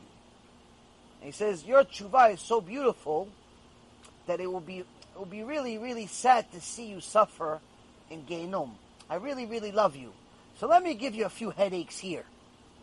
Let me give you a few headaches over here. So that way, yeah, over here you're going to suffer, but you're going to thank me for it. You're going to thank me for this. Why? Because you're going to see, wow, when Mashiach comes, I'm going to show you what Gehinnom really looks like. Everyone has to die and then come back to life. Everybody has to feel the pain of death. So everyone's going to get to see what could have been. Someone that's a tzaddik is going to get to see the rasha. Someone that's a rasha is going to get to see the tzaddik. Concerning happiness, the teaching says the reward is in proportion to the exertion. effort. כן. The effort, it mirrors, תביא לי עוד מים בבקשה, רבי. mirrors מים. Moshe Rabbeinu's statement in Psalm 90. It says, reward us according to the years that we suffered, we saw evil. כן. And also in that same Tehillim, it made a request to HaKadosh Baruch Hu to show us the work of His hand and reveal His splendor to us. Now, if this is a request that He makes, which already testifies to the fact that we are going to have a hard time to have emunah in Hashem, because a lot of people, or most of, all of us, so to speak, most of us, if not all, we only want things according to the way we want them.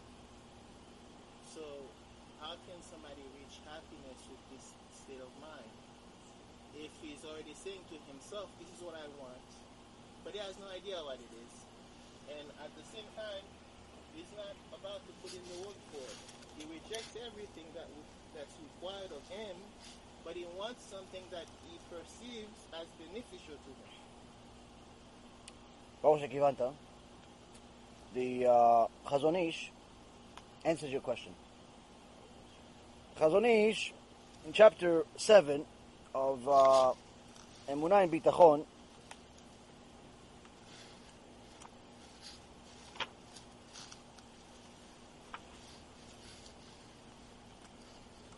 answers your question. In the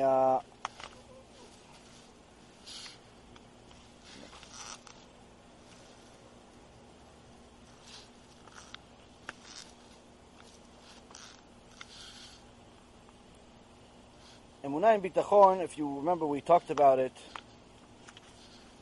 last week, I think.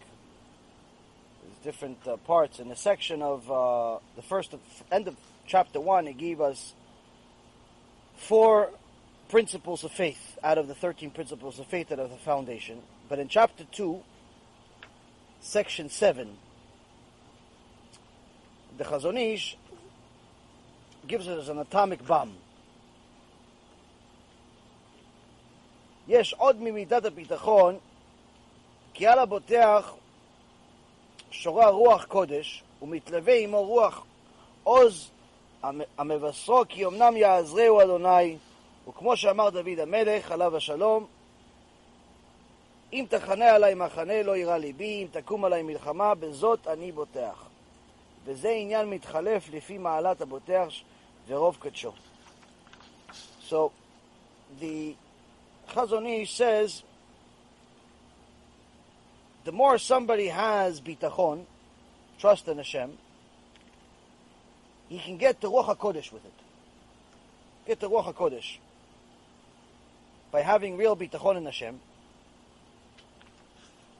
with such strength that it would be similar to David HaMelech, who said, Im tachane alay machane beteilim 27, if you bring upon me, if you bring a host upon me, my heart will have no fear. If you bring upon me some type of war, some type of disaster, I'm not going to have any fear. As a matter of fact, even if a war comes upon me, this I will trust. What does it mean, this I will trust? What does it mean, this I will trust? You get used to reading at night. Darkness doesn't bother you as much. What does it mean, this I will trust? What does it mean? David HaMelech says, when I see problems ahead, I'm not going to fear. Why? I know it's from you. I know it's from you. I know the problem is from you, Hashem. You're the one that's giving me the test. In fact, if you give me a big war, that I know for sure. The problem, I know is from you. But the war, for sure is from you. Why? Because the problem is life. But it could also be the Yetzer Hara trying to make me fail. It could also be this. It could be a lot of things. But I'm not afraid. Why? Because I know in the end, you're running the world. But if it's a war, I know for sure it's from you. Why? Because if it wasn't important, there wouldn't be a war. It wouldn't be difficult. So a person that has real bitachon has literally an understanding of the necessity of suffering. But the Chazon Ish says, before you get to that high level, if you go to the beginning of the chapter, I'll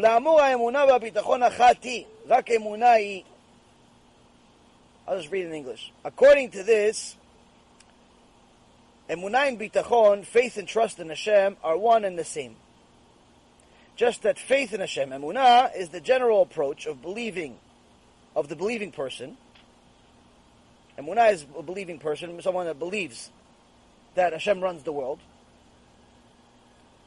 And bitachon is the person's approach to himself. How Hashem is connecting Hashem's running the world to him himself. It's easy to trust at times when we need to trust, when the need to trust does not play an important part in life.